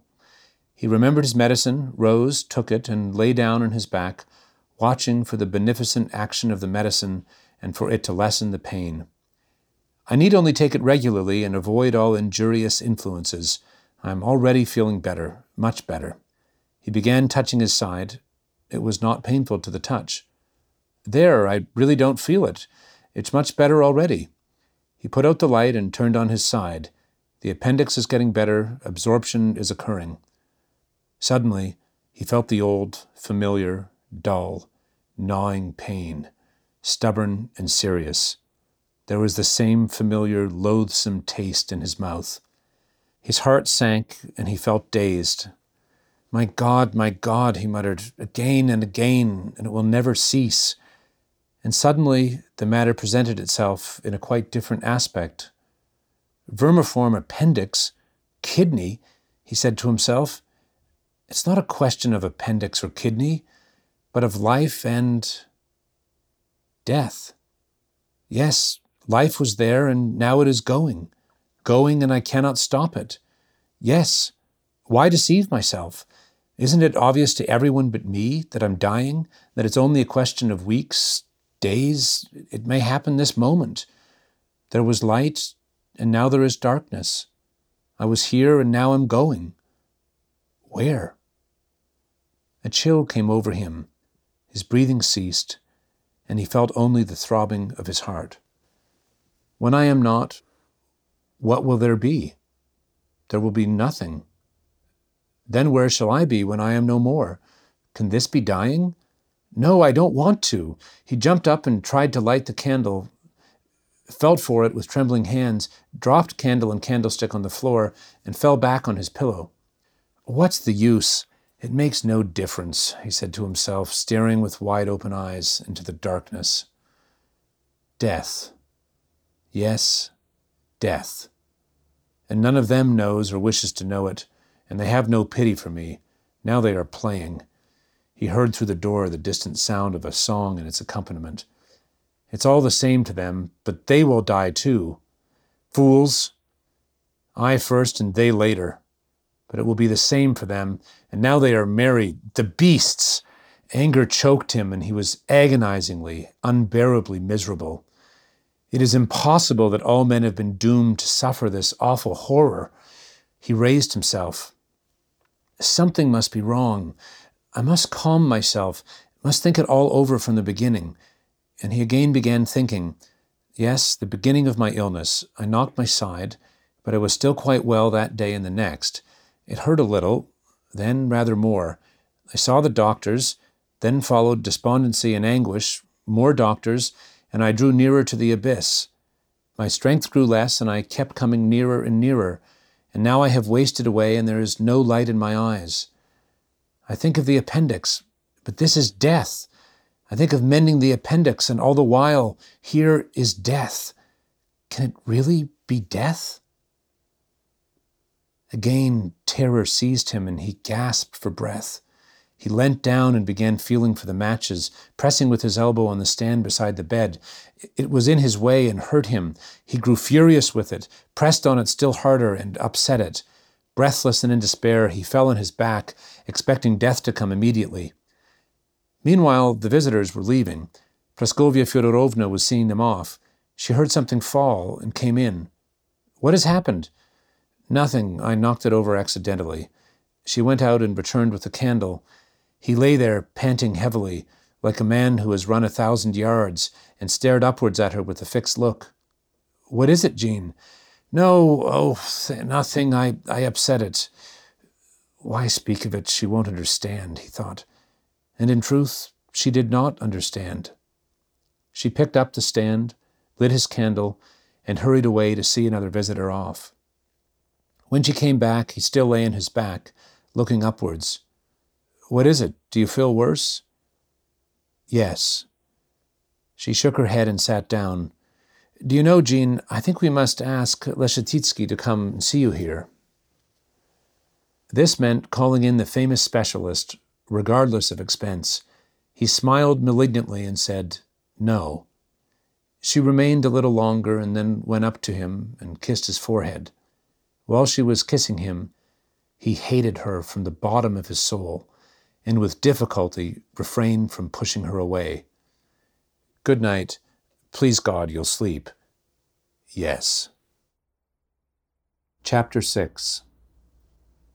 Ivan Ilyich saw that he was dying, and he was in continual despair. In the depth of his heart, he knew he was dying, but not only was he not accustomed to the thought, he simply did not and could not grasp it. The syllogism he had learnt from Kiesvetter's logic, Kies is a man, men are mortal, therefore Kies is mortal, had always seemed to him correct as applied to Kies, but certainly not as applied to himself. That Kies, man in the abstract was mortal was perfectly correct. But he was not Keyes, not an abstract man, but a creature quite separate from all others. He had been little Vanya, with a mama and a papa, with Mitya and Volodya, with the toys, a coachman and a nurse, afterwards with Katenka, and with all the joys, griefs, and delights of childhood, boyhood, and youth. What did Keyes know of the smell of that striped leather ball Vanya had been so fond of? Had Keyes kissed his mother's hand like that? And did the silk of her dress rustle so for Keyes? Had he rioted like that at school when the pastry was bad? Had Keyes been in love like that? Could Keyes preside at a session as he did? Keyes really was mortal, and it was right for him to die. But for me, little Vanya, Ivan Ilyich, with all my thoughts and emotions, it's altogether a different matter. It cannot be that I ought to die. That would be too terrible. Such was his feeling. If I had to die like Keyes, I would have known it was so. An inner voice would have told me so. But there was nothing of the sort in me, and I and all my friends felt that our case was quite different from that of Keyes. And now, here it is, he said to himself. It can't be. It's impossible. But here it is. How is this? How is one to understand it? He could not understand it, and tried to drive this false, incorrect, morbid thought away, and to replace it by other proper and healthy thoughts.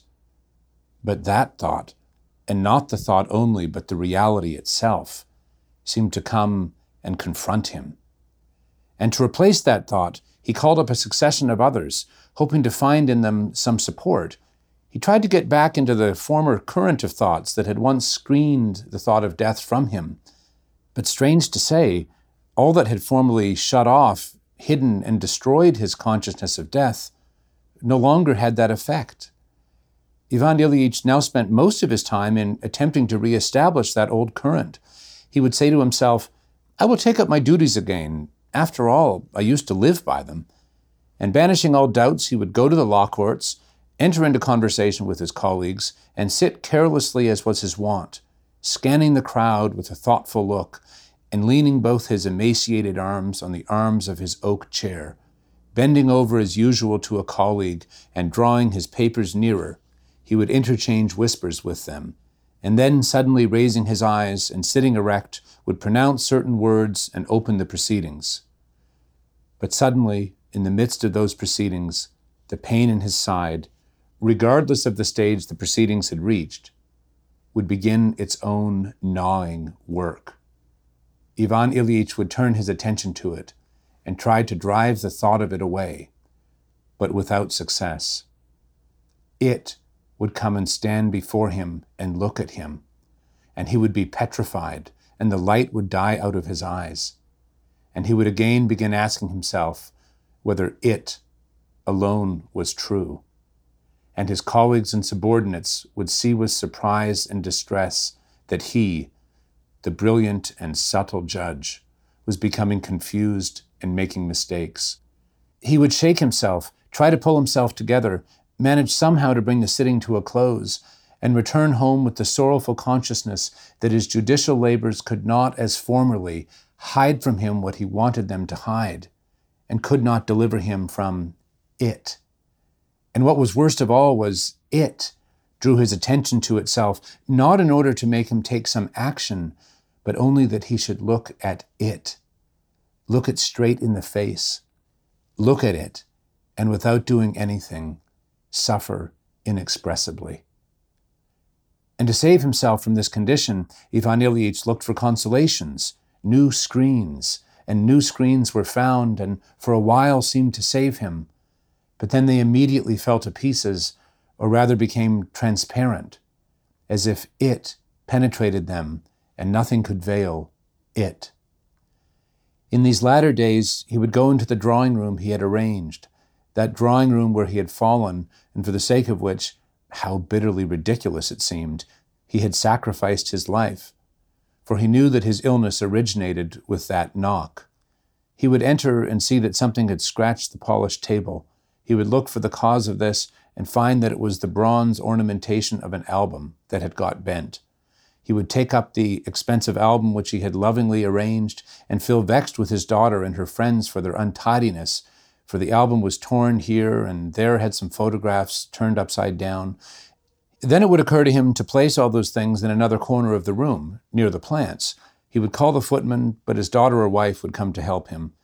They would not agree, and his wife would contradict him, and he would dispute and grow angry. But that was all right, for then he did not think about it. It was invisible. But then, when he was moving something himself, his wife would say, "Let the servants do it. You will hurt yourself again." And suddenly, it would flash through the screen, and he would see it. It was just a flash, and he hoped it would disappear, but he would involuntarily pay attention to his side. It sits there as before, gnawing just the same, and he could no longer forget it, but could distinctly see it looking at him from behind the flowers. What is it all for? It really is so. I lost my life over that curtain, as I might have done when storming a fort. Is that possible? How terrible and how stupid. It can't be true. It can't. But it is. He would go to his study, lie down, and again be alone with it, face to face with it. And nothing could be done with it except to look at it and shudder. Chapter 7. How it happened, it is impossible to say, because it came about step by step, unnoticed. But in the 3rd month of Ivan Ilyich's illness, his wife, his daughter, his son, his acquaintances, the doctors, the servants, and above all he himself, were aware that the whole interest he had for other people was whether he would soon vacate his place, and at last release the living from the discomfort caused by his presence, and be himself released from his sufferings. He slept less and less. He was given opium and hypodermic injections of morphine, but this did not relieve him. The dull depression he experienced in a somnolent condition at first gave him a little relief, but only as something new. Afterwards, it became as distressing as the pain itself, or even more so. Special foods were prepared for him by the doctor's orders, but all those foods became increasingly distasteful and disgusting to him. For his excretions also, special arrangements had to be made, and this was a torment to him every time, a torment from the uncleanliness, the unseemliness, and the smell, and from knowing that another person had to take part in it. But just through his most unpleasant matter, Ivan Ilyich obtained comfort. Gerasim, the butler's young assistant, always came in to carry the things out. Gerasim was a clean, fresh peasant lad, grown stout on town food and always cheerful and bright. At first, the sight of him in his clean Russian peasant costume, engaged on that disgusting task, embarrassed Ivan Ilyich. Once when he got up from the commode, too weak to draw up his trousers, he dropped into a soft armchair and looked with horror at his bare, enfeebled thighs with the muscles so sharply marked on them. Gerasim, with a firm, light tread, his heavy boots emitting a pleasant smell of tar and fresh winter air, came in wearing a clean Hessian apron, the sleeves of his print shirt tucked over his strong, bare young arms, and refraining from looking at his sick master out of consideration for his feelings, and restraining the joy of life that beamed from his face, he went up to the commode. "Gerasim," said Ivan Ilyich in a weak voice. Gerasim started, evidently afraid he might have committed some blunder, and with a rapid movement turned his fresh, kind, simple young face, which just showed the first downy signs of a beard. "Yes, sir?" "That must be very unpleasant for you. You must forgive me. I am helpless." "Oh, why, sir?" And Gerasim's eyes beamed, and he showed his glistening white teeth. "What's a little trouble? It's a case of illness with you, sir." And his deft, strong hands did their accustomed task, and he went out of the room stepping lightly. 5 minutes later, he as lightly returned. Ivan Ilyich was still sitting in the same position in the armchair. "Gerasim," he said, when the latter had replaced the freshly washed utensil, "please come here and help me. Lift me up. It is hard for me to get up, and I have sent Dmitri away." Gerasim went up to him, grasped his master with his strong arms, deftly but gently, in the same way that he stepped, lifted him, supported him with one hand, and with the other drew up his trousers, and would have set him down again, but Ivan Ilyich asked to be led to the sofa. Gerasim, without an effort and without apparent pressure, led him, almost lifting him, to the sofa and placed him on it. "Thank you. How easily and well you do it all." Gerasim smiled again and turned to leave the room, but Ivan Ilyich felt his presence such a comfort that he did not want to let him go. "One thing more. Please move up that chair. No, the other one, under my feet. It is easier for me when my feet are raised." Gerasim brought the chair, set it down gently in place, and raised Ivan Ilyич's legs on it. It seemed to Ivan Ilyich that he felt better while Gerasim was holding up his legs. "It's better when my legs are higher," he said. "Place that cushion under them." Gerasim did so. He again lifted the legs and placed them, and again Ivan Ilyich felt better while Gerasim held his legs. When he set them down, Ivan Ilyich fancied he felt worse. "Gerasim," he said, "are you busy now?" "Not at all, sir," said Gerasim, who had learnt from the townsfolk how to speak to gentlefolk. "What have you still to do?" "What have I to do? I've done everything except chopping the logs for tomorrow." "Then hold my legs up a bit higher, can you?" "Of course I can. Why not?" And Gerasim raised his master's legs higher, and Ivan Ilyich thought that in that position he did not feel any pain at all. "And how about the logs?" "Don't trouble about that, sir. There's plenty of time." Ivan Ilyich told Gerasim to sit down and hold his legs, and began to talk to him. And strange to say, it seemed to him that he felt better while Gerasim held his legs up. After that, Ivan Ilyich would sometimes call Gerasim and get him to hold his legs on his shoulders, and he liked talking to him. Gerasim did it all easily, willingly, simply, and with a good nature that touched Ivan Ilyich. Health, strength, and vitality in other people were offensive to him, but Gerasim's strength and vitality did not mortify but soothed him.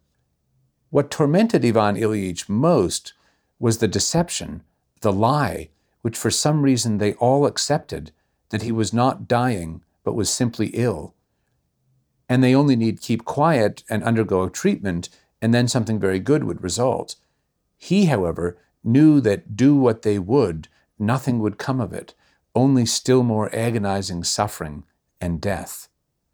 This deception tortured him, their not wishing to admit what they all knew and what he knew, but wanting to lie to him concerning his terrible condition, and wishing and forcing him to participate in that lie. Those lies enacted over him on the eve of his death and destined to degrade this awful, solemn act to the level of their visitings, their curtains, their sturgeon for dinner, were a terrible agony for Ivan Ilyich. And strangely enough, many times when they were going through their antics over him, he had been within a hairbreadth of calling out to them, "Stop lying! You and I know that I am dying. Then at least stop lying about it." But he had never had the spirit to do it. The awful, terrible act of his dying was, he could see, reduced by those about him to the level of a casual, unpleasant, and almost indecorous incident, as if someone entered a drawing room diffusing an unpleasant odor.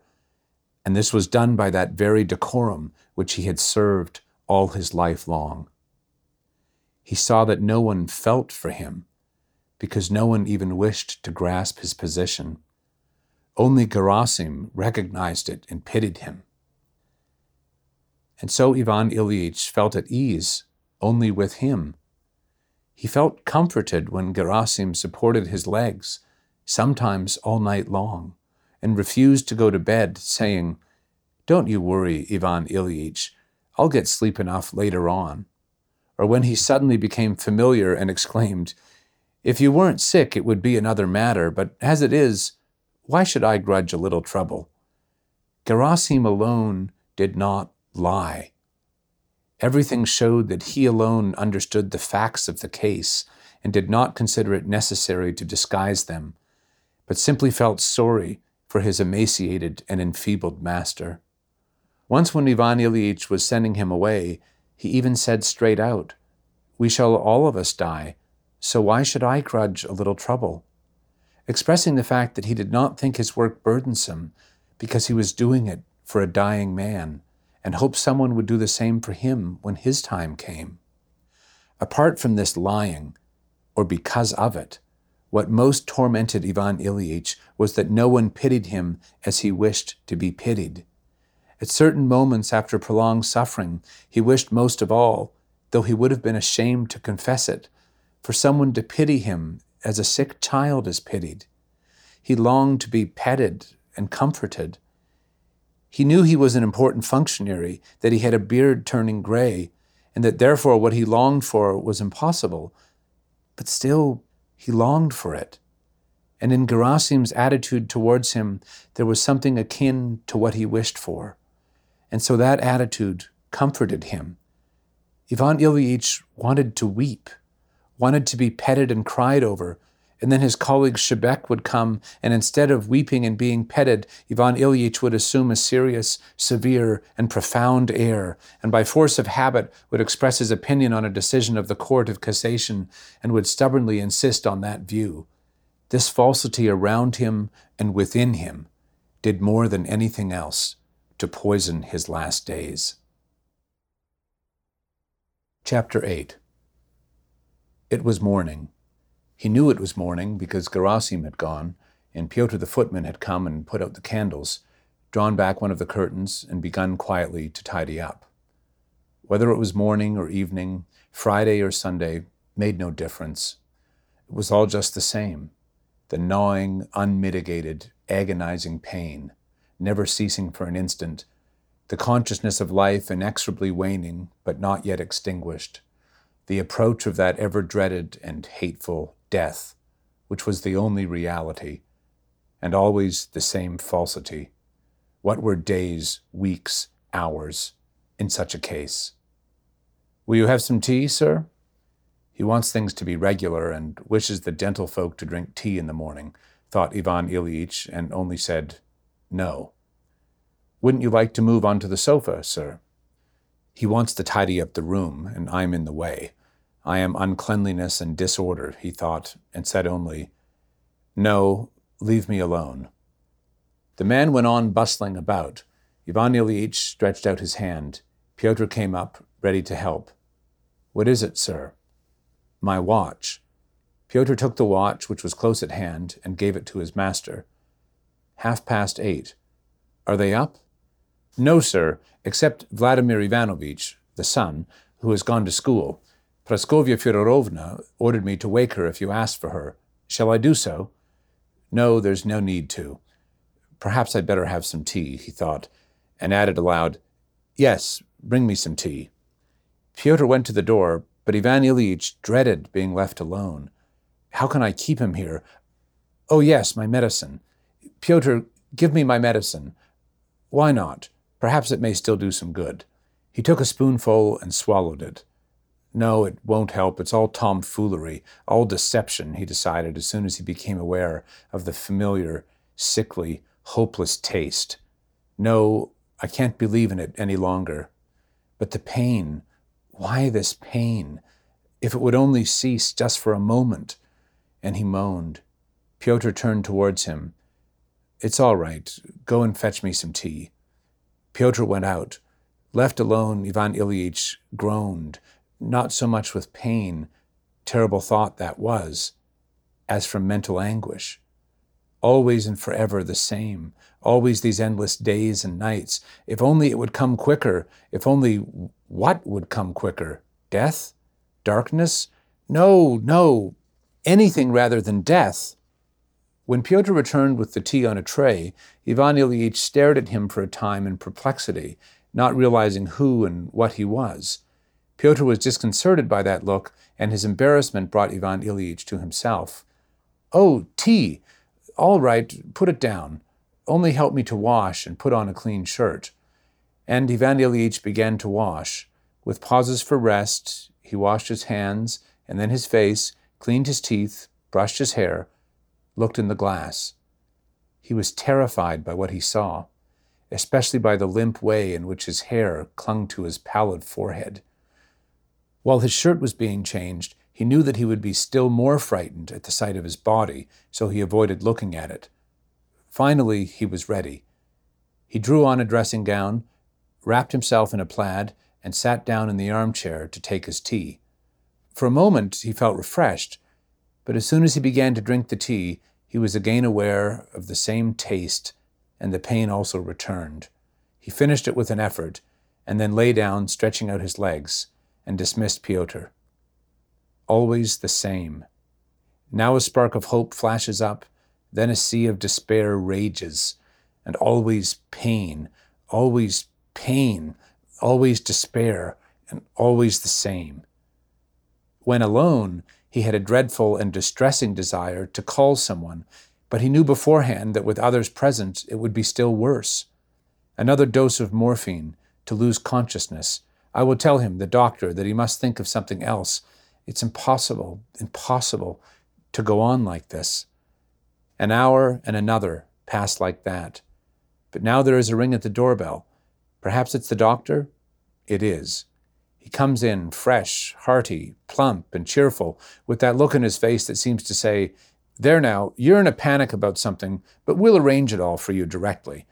The doctor knows this expression is out of place here, but he has put it on once for all and can't take it off, like a man who has put on a frock coat in the morning to pay a round of calls.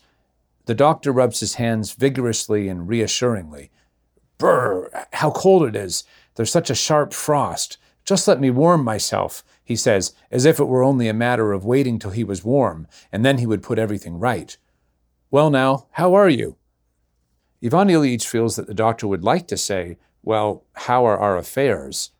but that even he feels that this would not do, and says instead, "What sort of night have you had?" Ivan Ilyich looks at him as much to say, "Are you really never ashamed of lying?" But the doctor does not wish to understand this question, and Ivan Ilyich says, "Just as terrible as ever. The pain never leaves me and never subsides. If only something." "Yes, you sick people are always like that.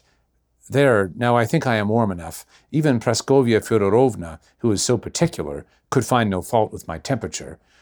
Well, now I can say good morning." And the doctor presses his patient's hand. Then, dropping his former playfulness, he begins with a most serious face to examine the patient, feeling his pulse and taking his temperature, and then begins the sounding and auscultation. Ivan Ilyich knows quite well and definitely that all this is nonsense and pure deception.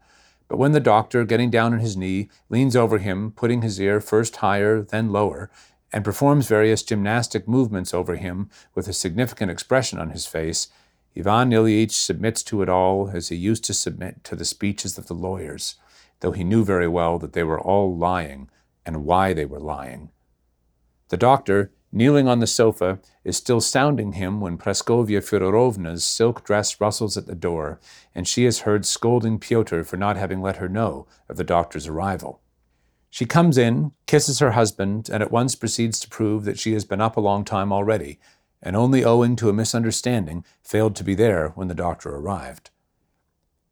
Ivan Ilyich looks at her, scans her all over, sets against her the whiteness and plumpness and cleanness of her hands and neck, the gloss of her hair, and the sparkle of her vivacious eyes. He hates her with his whole soul, and the thrill of hatred he feels for her makes him suffer from her touch. Her attitude towards him and his diseases is still the same. Just as the doctor had adopted a certain relation to his patient, which he could not abandon, so had she formed one towards him, that he was not doing something he ought to do and was himself to blame. and that she reproached him lovingly for this, and she could not now change that attitude. You see, he doesn't listen to me and doesn't take his medicine at the proper time, and above all, he lies in a position that is no doubt bad for him, with his legs up. She described how he made Gerasim hold his legs up.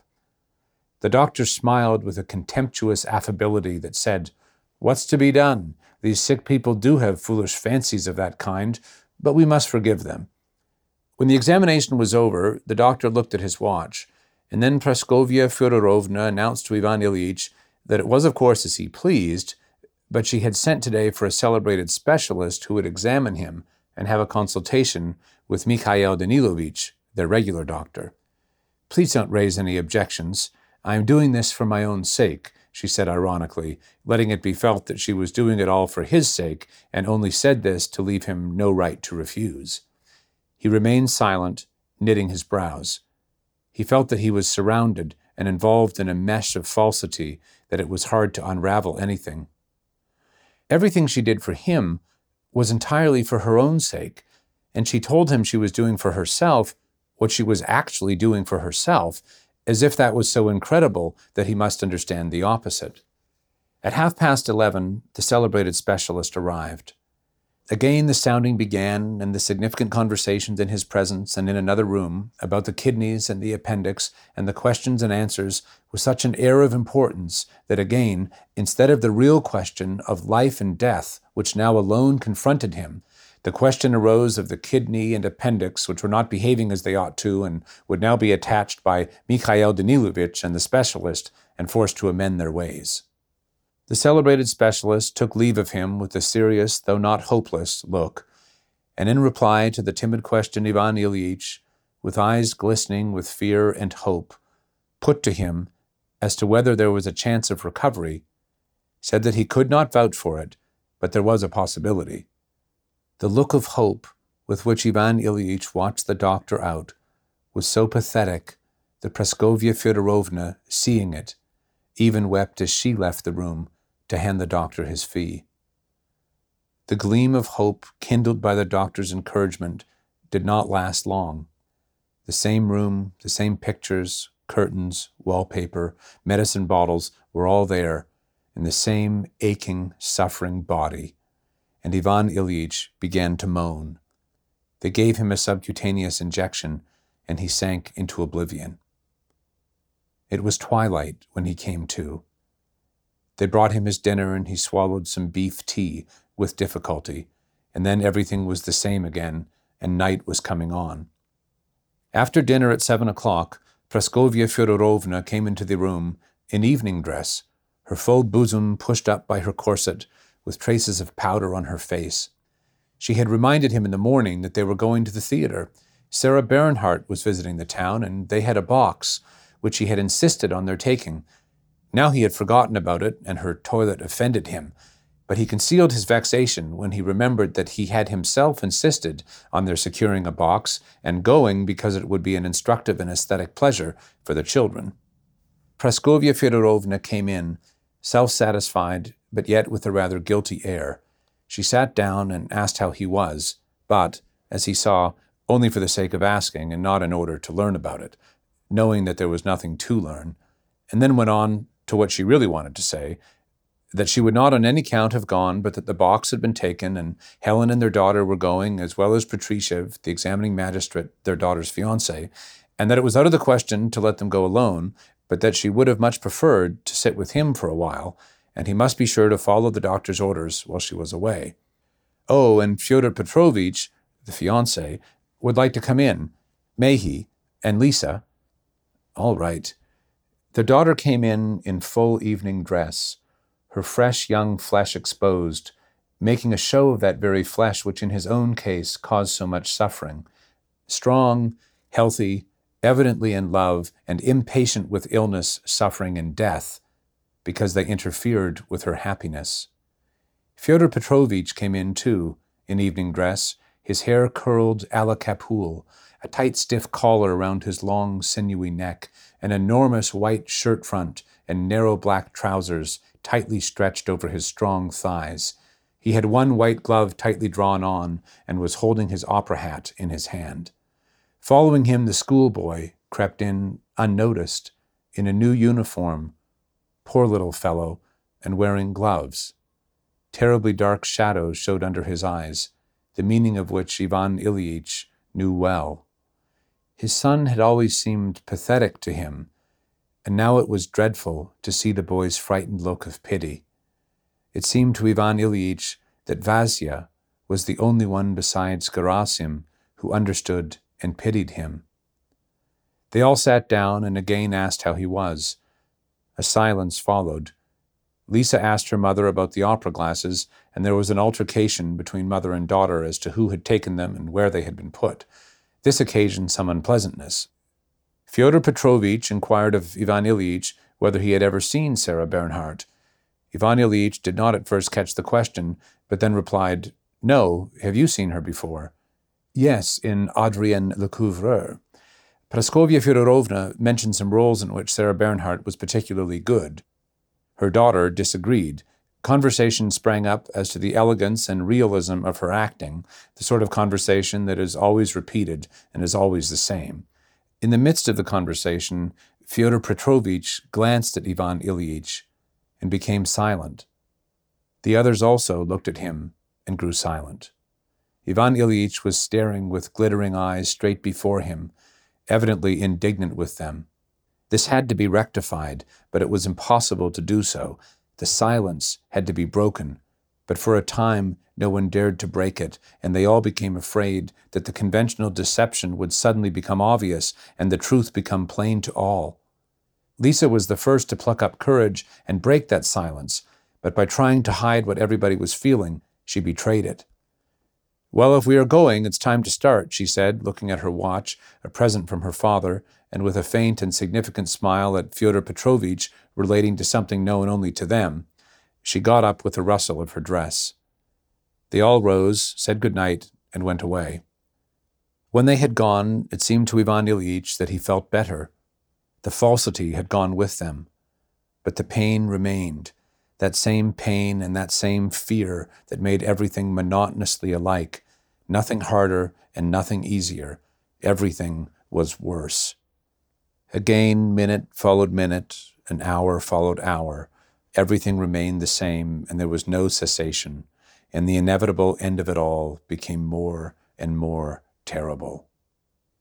"Yes, send Gerasim here," he replied to a question Pyotr asked. Chapter 9. His wife returned late at night. She came in on tiptoe, but he heard her, opened his eyes, and made haste to close them again. She wished to send Gerasim away and to sit with him herself, but he opened his eyes and said, "No, go away." "Are you in great pain?" "Always the same." "Take some opium." He agreed and took some. She went away. Till about 3 a.m, he was in a state of stupefied misery. It seemed to him that he and his pain were being thrust into a narrow, deep black sack, but though they were pushed further and further in, they could not be pushed to the bottom, and this, terrible enough in itself, was accompanied by suffering. He was frightened, yet wanted to fall through the sack. He struggled, but yet cooperated. And suddenly he broke through, fell, and regained consciousness. Gerasim was sitting at the foot of the bed, dozing quietly and patiently, while he himself lay with his emaciated, stockinged legs resting on Gerasim's shoulders.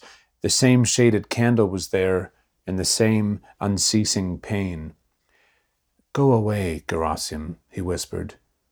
"It's all right, sir. I'll stay a while." "No, go away." He removed his legs from Gerasim's shoulders, turned sideways onto his arm, and felt sorry for himself. He only waited till Gerasim had gone into the next room, and then restrained himself no longer, but wept like a child.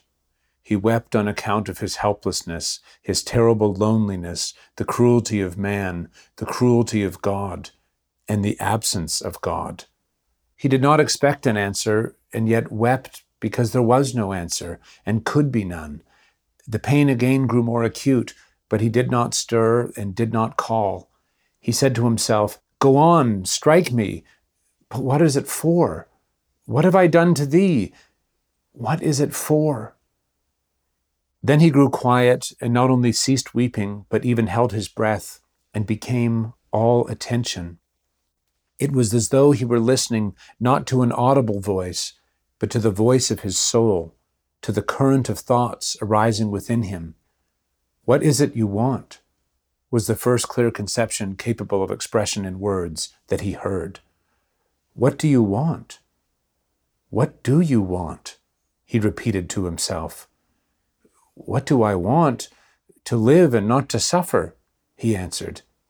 And again he listened with such concentrated attention that even his pain did not distract him. To live? How? Asked his inner voice.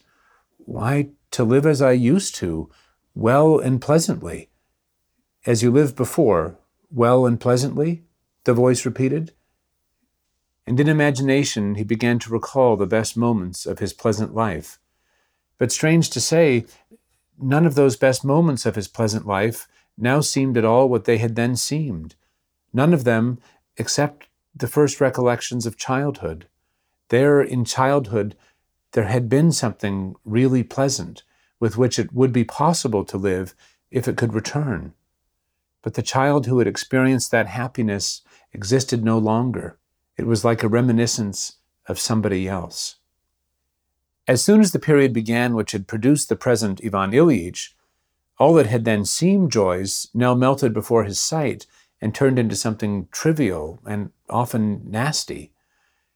And the further he departed from childhood and the nearer he came to the present, the more worthless and doubtful were the joys. This began with the school of law. A little that was really good was still found there. There was light-heartedness, friendship, and hope. But in the upper classes, there had already been fewer of such good moments. Then, during the first years of his official career, when he was in the service of the governor, some pleasant moments again occurred. They were the memories of love for a woman. Then all became confused, and there was still less of what was good. Later on again, there was still less that was good, and the further he went, the less there was. His marriage, a mere accident, then the disenchantment that followed it, his wife's bad breath and the sensuality and hypocrisy, then that deadly official life and those preoccupations about money, a year of it, and 2, and 10, and 20, and always the same thing. And the longer it lasted, the more deadly it became. It is as if I had been going downhill while I imagined I was going up. And that is really what it was.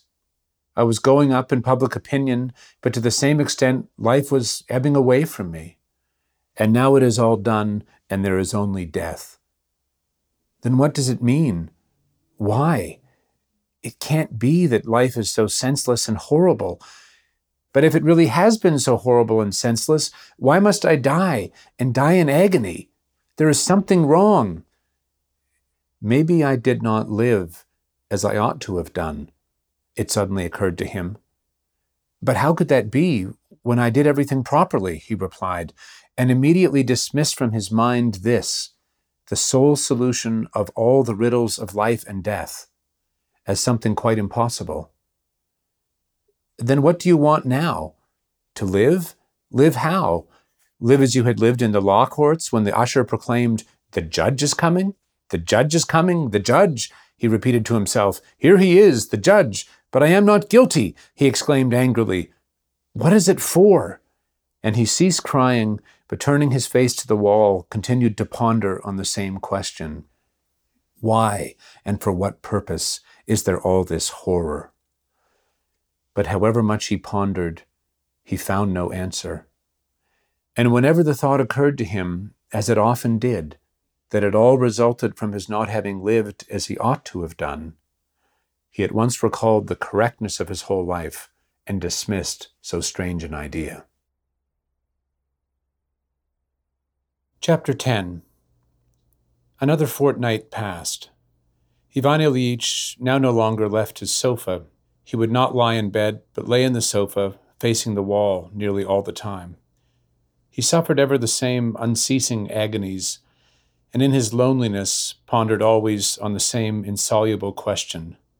What is this? Can it be that it is death? And the inner voice answered, "Yes, it is death." "Why these sufferings?" And the voice answered, "For no reason, they just are so." Beyond and besides this, there was nothing. From the very beginning of his illness, ever since he had first been to see the doctor, Ivan Ilyich's life had been divided between two contrary and alternating moods. Now it was despair and the expectation of this uncomprehended and terrible death, and now hope and an intently interested observation of the functioning of his organs. Now before his eyes there was only a kidney or an intestine that temporarily evaded its duty, and now only that incomprehensible and dreadful death from which it was impossible to escape. These two states of mind had alternated from the very beginning of his illness, but the further it progressed, the more doubtful and fantastic became the conception of the kidney, and the more real the sense of impending death. He had but to call to mind what he had been 3 months before and what he was now, to call to mind with what regularity he had been going downhill, for every possibility of hope to be shattered. Latterly, during the loneliness in which he found himself as he lay facing the back of the sofa, a loneliness in the midst of a populous town and surrounded by numerous acquaintances and relations, but that yet could not have been more complete anywhere, either at the bottom of the sea or under the earth. During that terrible loneliness, Ivan Ilyich had lived only in memories of the past. Pictures of his past rose before him one after another. They always began with what was nearest in time, and then went back to what was most remote, to his childhood, and rested there. If he thought of the stewed prunes that had been offered him that day, his mind went back to the raw, shriveled French plums of his childhood, their peculiar flavor and the flow of saliva when he sucked their stones, and along with the memory of that taste came a whole series of memories of those days, his nurse, his brother, and their toys. "No, I mustn't think of that. It is too painful," Ivan Ilyich said to himself, and brought himself back to the present, to the button on the back of the sofa and the creases in its morocco. Morocco is expensive, but it does not wear well. There had been a quarrel about it. It was a different kind of quarrel and a different kind of morocco, that time when we tore Father's portfolio and were punished, and Mama brought us some tarts. And again his thoughts dwelt on his childhood, and again it was painful, and he tried to banish them and fix his mind on something else. Then again, together with that chain of memories, another series passed through his mind, of how his illness had progressed and grown worse. There also, the further back he looked, the more life there had been. There had been more of what was good in life and more of life itself. The two merged together. Just as the pain went on getting worse and worse, so my life grew worse and worse, he thought. There is one bright spot there at the back, at the beginning of life, and afterwards all becomes blacker and blacker and proceeds more and more rapidly, an inverse ration to the square of the distance from death, thought Ivan Ilyich. And the example of a stone falling downwards with increasing velocity entered his mind. Life, a series of increasing sufferings, flies further and further towards its end, the most terrible suffering. I am flying, he shuddered, shifted himself, and tried to resist, but was already aware that resistance was impossible, and again with eyes weary of gazing but unable to cease seeing what was before them, he stared at the back of the sofa and waited, awaiting that dreadful fall and shock and destruction. "Resistance is impossible," he said to himself. "If I could only understand what it is all for. But that, too, is impossible. An explanation would be possible if it could be said that I have not lived as I ought to. But it is impossible to say that." And he remembered all the legality, correctitude, and propriety of his life. That, at any rate, can certainly not be admitted, he thought, and his lips smiled ironically, as if someone could see that smile and be taken in by it. There is no explanation. Agony, death. What for? Chapter 11. Another 2 weeks went by in this way, and during that fortnight, an event occurred that Ivan Ilyich and his wife had desired. Patrushev formally proposed. It happened in the evening. The next day, Praskovya Fyodorovna came into her husband's room, considering how best to inform him of it. But that very night there had been a fresh change for the worse in his condition. She found him still lying on the sofa, but in a different position.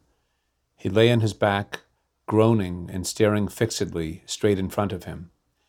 She began to remind him of his medicines, but he turned his eyes towards her with such a look that she did not finish what she was saying.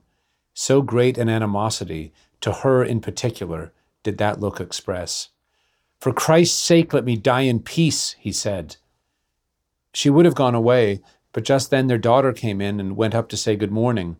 He looked at her as he had done at his wife, and in reply to her inquiry about his health, said dryly that he would soon free them all of himself. They were both silent, and after sitting with him for a while, went away. "Is it our fault?" Lisa said to her mother. "It's as if we were to blame. I am sorry for Papa, but why should we be tortured?" The doctor came at his usual time.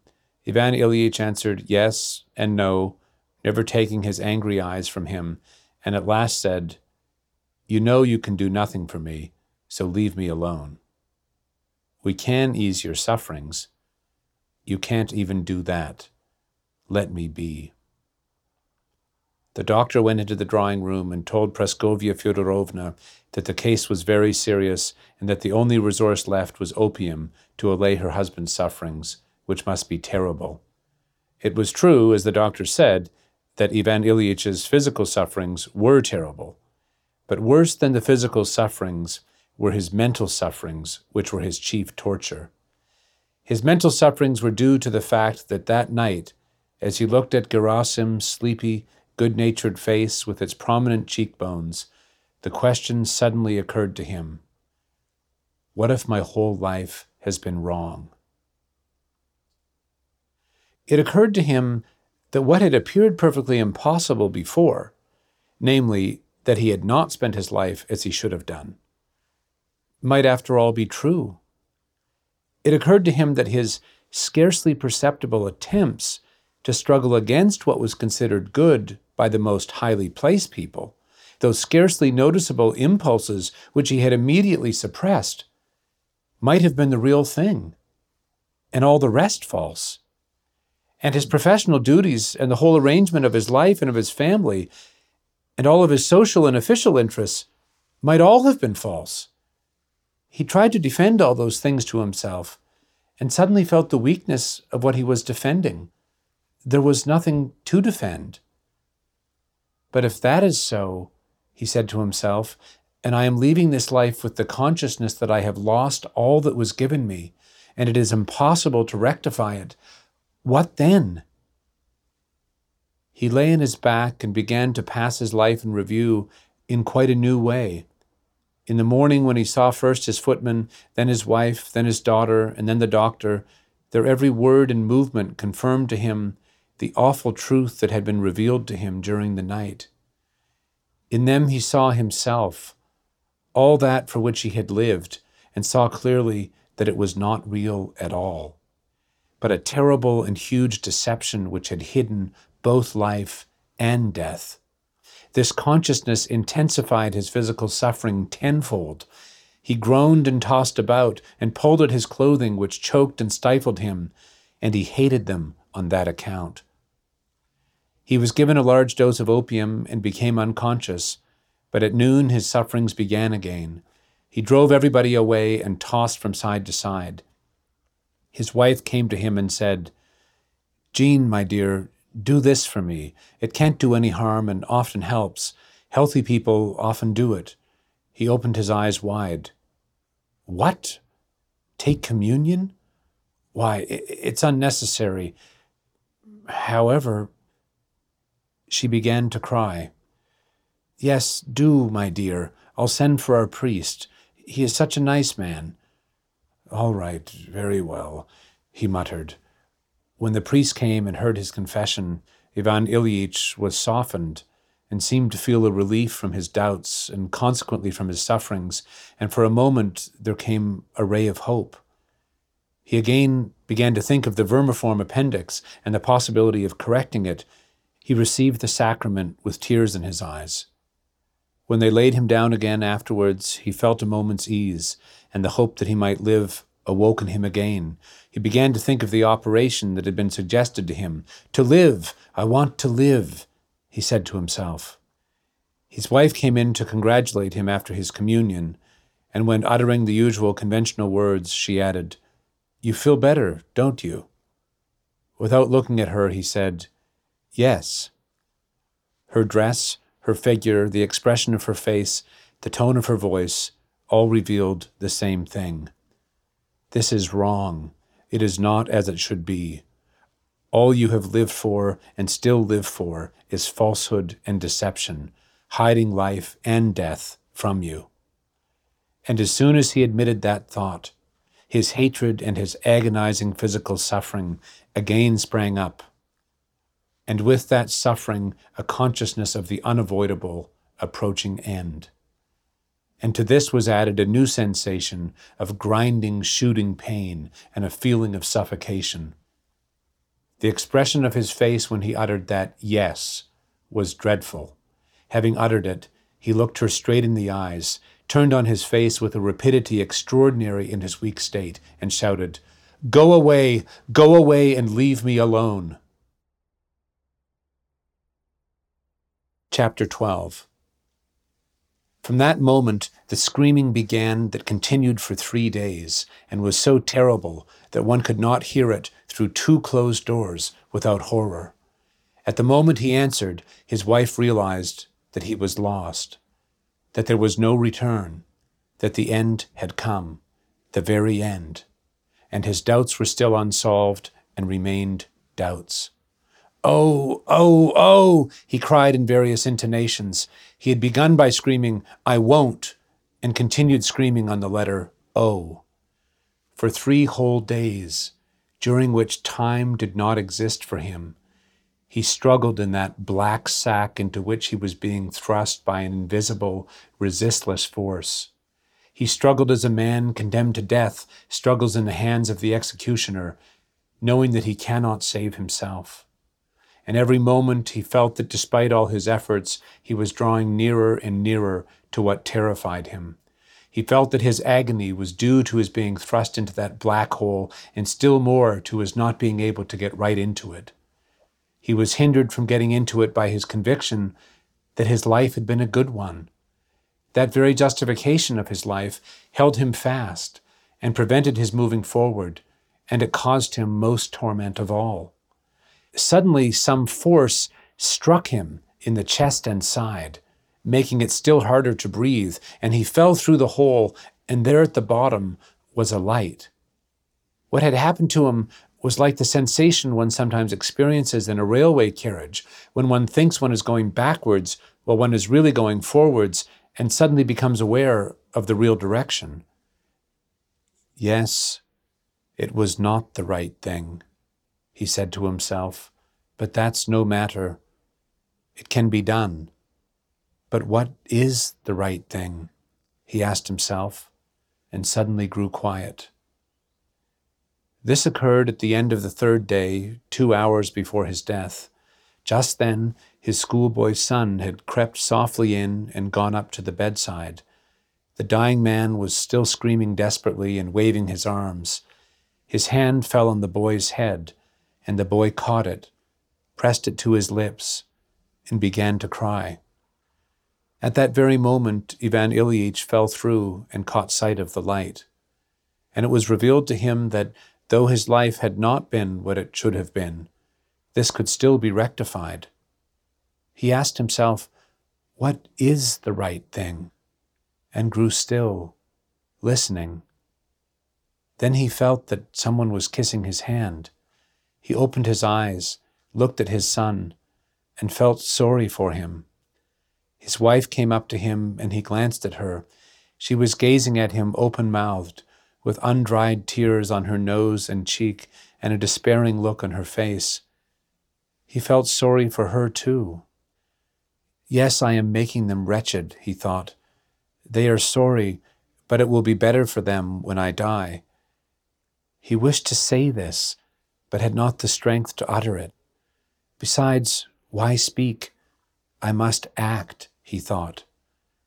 With a look at his wife, he indicated his son and said, Take him away. Sorry for him. Sorry for you, too. He tried to add, Forgive me, but said, Forgo, and waved his hand, knowing that he whose understanding mattered would understand. And suddenly it grew clear to him that what had been oppressing him and would not leave him was all dropping away at once from 2 sides, from 10 sides, and from all sides. He was sorry for them. He must act so as not to hurt them, release them and free himself from these sufferings. How good and how simple, he thought. And the pain? He asked himself.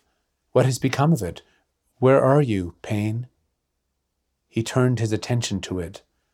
Yes, here it is. Well, what of it? Let the pain be. And death? Where is it? He sought his former accustomed fear of death and did not find it. Where is it? What death? There was no fear because there was no death. In place of death, there was light. So that's what it is, he suddenly exclaimed aloud. What joy! To him, all this happened in a single instant, and the meaning of that instant did not change. For those present, his agony continued for another 2 hours. Something rattled in his throat, his emaciated body twitched, then the gasping and rattle became less and less frequent. It is finished, said someone near him. He heard these words and repeated them in his soul. Death is finished, he said to himself. It is no more. He drew in a breath, stopped in the midst of a sigh, stretched out, and died.